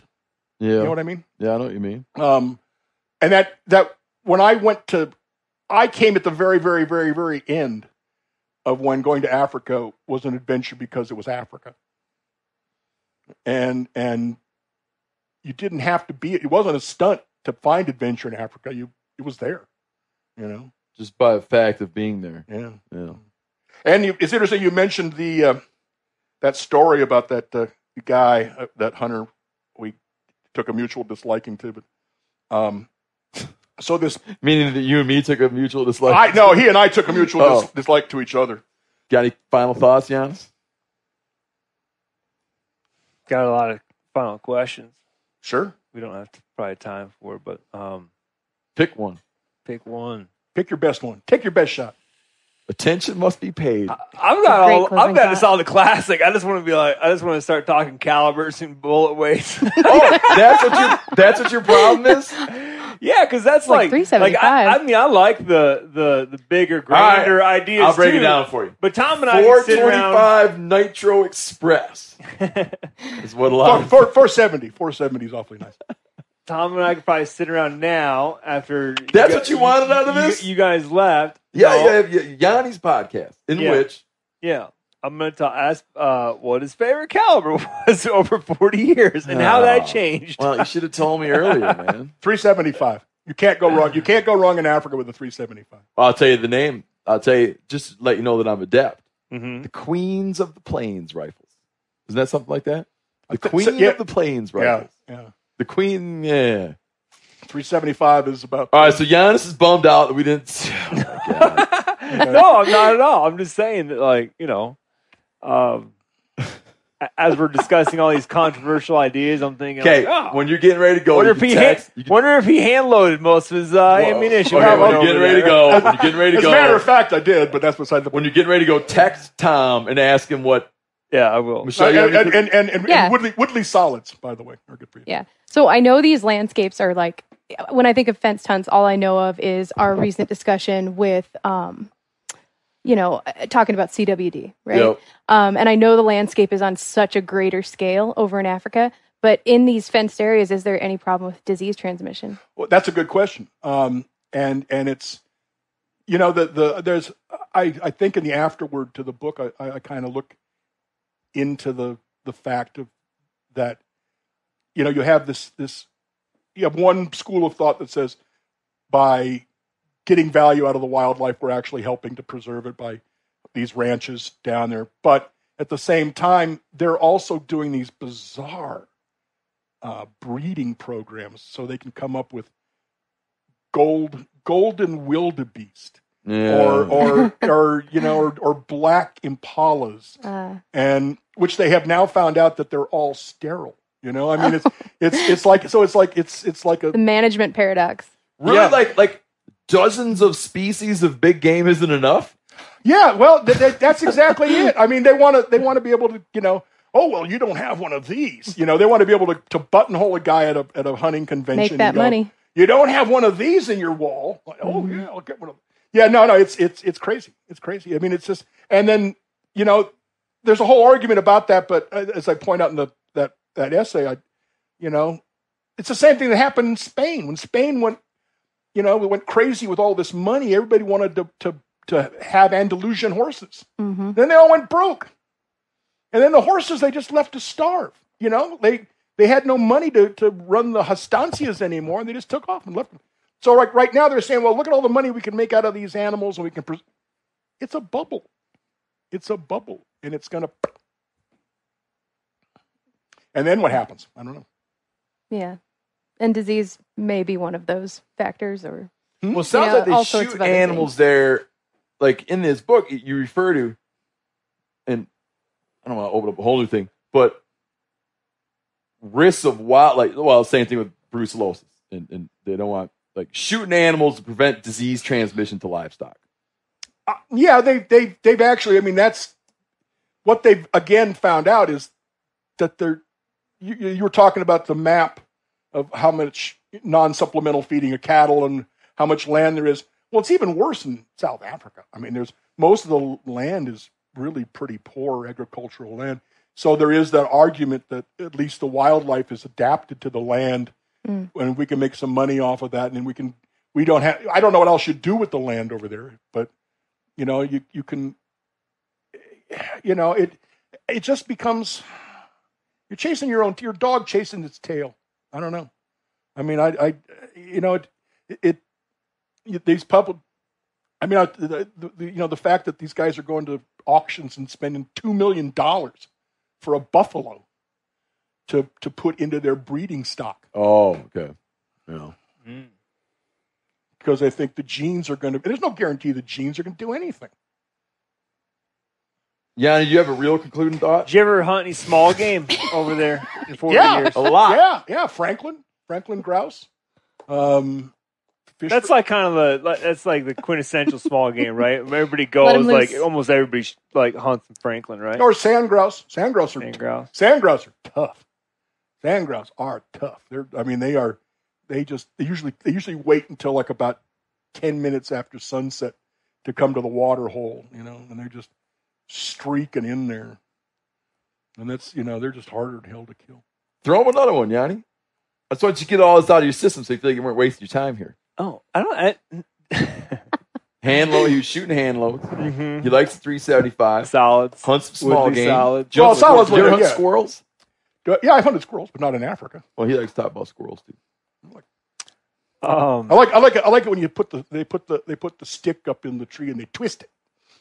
Good old Kevin Murphy. Twisting the squirrel out of the tree. Yep. Yeah, a wounded one. Yeah. Oh well, those are the worst kind.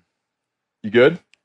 No, I can come up with plenty. So you never were in a dangerous position with a Cape buffalo. How about any other animal? Did you ever? Were you ever actually thinking? Sioux scrofa. Yeah, wild boar. I had a wild. Yeah, that was the only, I think, out and out charge I ever saw, and it kind of veered off for me and went towards this other guy. Was actually a wild boar, which is the least, African. Yeah, all that crazy shit. And it's a wild boar. Yeah, well, you never know. That's the one that. You never hear the bullet that kills you, right? That's what Capstick said, what was it? The dangerous thing he ever encountered was the woman on the malaria drugs, right? Petey? My friend Petey? Is that the name of the story? No. I can't remember. No, Pete was a friend of mine. Oh. And God love him. He was a wonderful raconteur. Yeah, you talk about malaria pills too. Yeah. But it's Larium, I think, is it's a great psychedelic drug to take when you're sleeping because you get these like just full blown dreams. Dude, I disagree because I could see when I'm on that, I could see waking up and like realizing that you're sucking on the end of a pistol. Oh, it's that bad for my brain. You've had Larium problems? Yeah, I react yeah. Where I'm like, I'll take the malaria. Yeah, no, if I have to choose between that drug and that disease, I'll take the disease. Yeah, well, I know it's bad stuff for some people, really bad stuff for some people. But yeah. All right, man. All right. Well, August in Africa. Thank you so much. I'm guessing people can buy this book on Amazon. Yeah. The other book, my novella, is the Snow Leopard's Tale. And that's also available on Amazon, Barnes and Noble, all your finer, online outlets. Yeah, if you're curious, if you hate African hunting, if you love it, if you might want to go, it'll inform your perspectives in a non-manipulative way. Thanks for joining us, man. I appreciate it. Thank you so much. I appreciate the opportunity.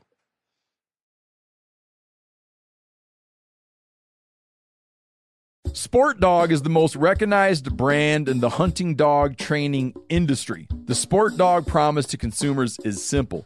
Gear the way you'd design it. Every product Sport Dog builds is meticulously designed and rigorously tested in the field, ensuring it withstands the toughest conditions you and your dog may encounter. I've used that Sport Dog collar in different temperatures. It just doesn't stop working. Get 20% off your first purchase using code MeatEater. So go to www.sportdog.com/MeatEater to learn more.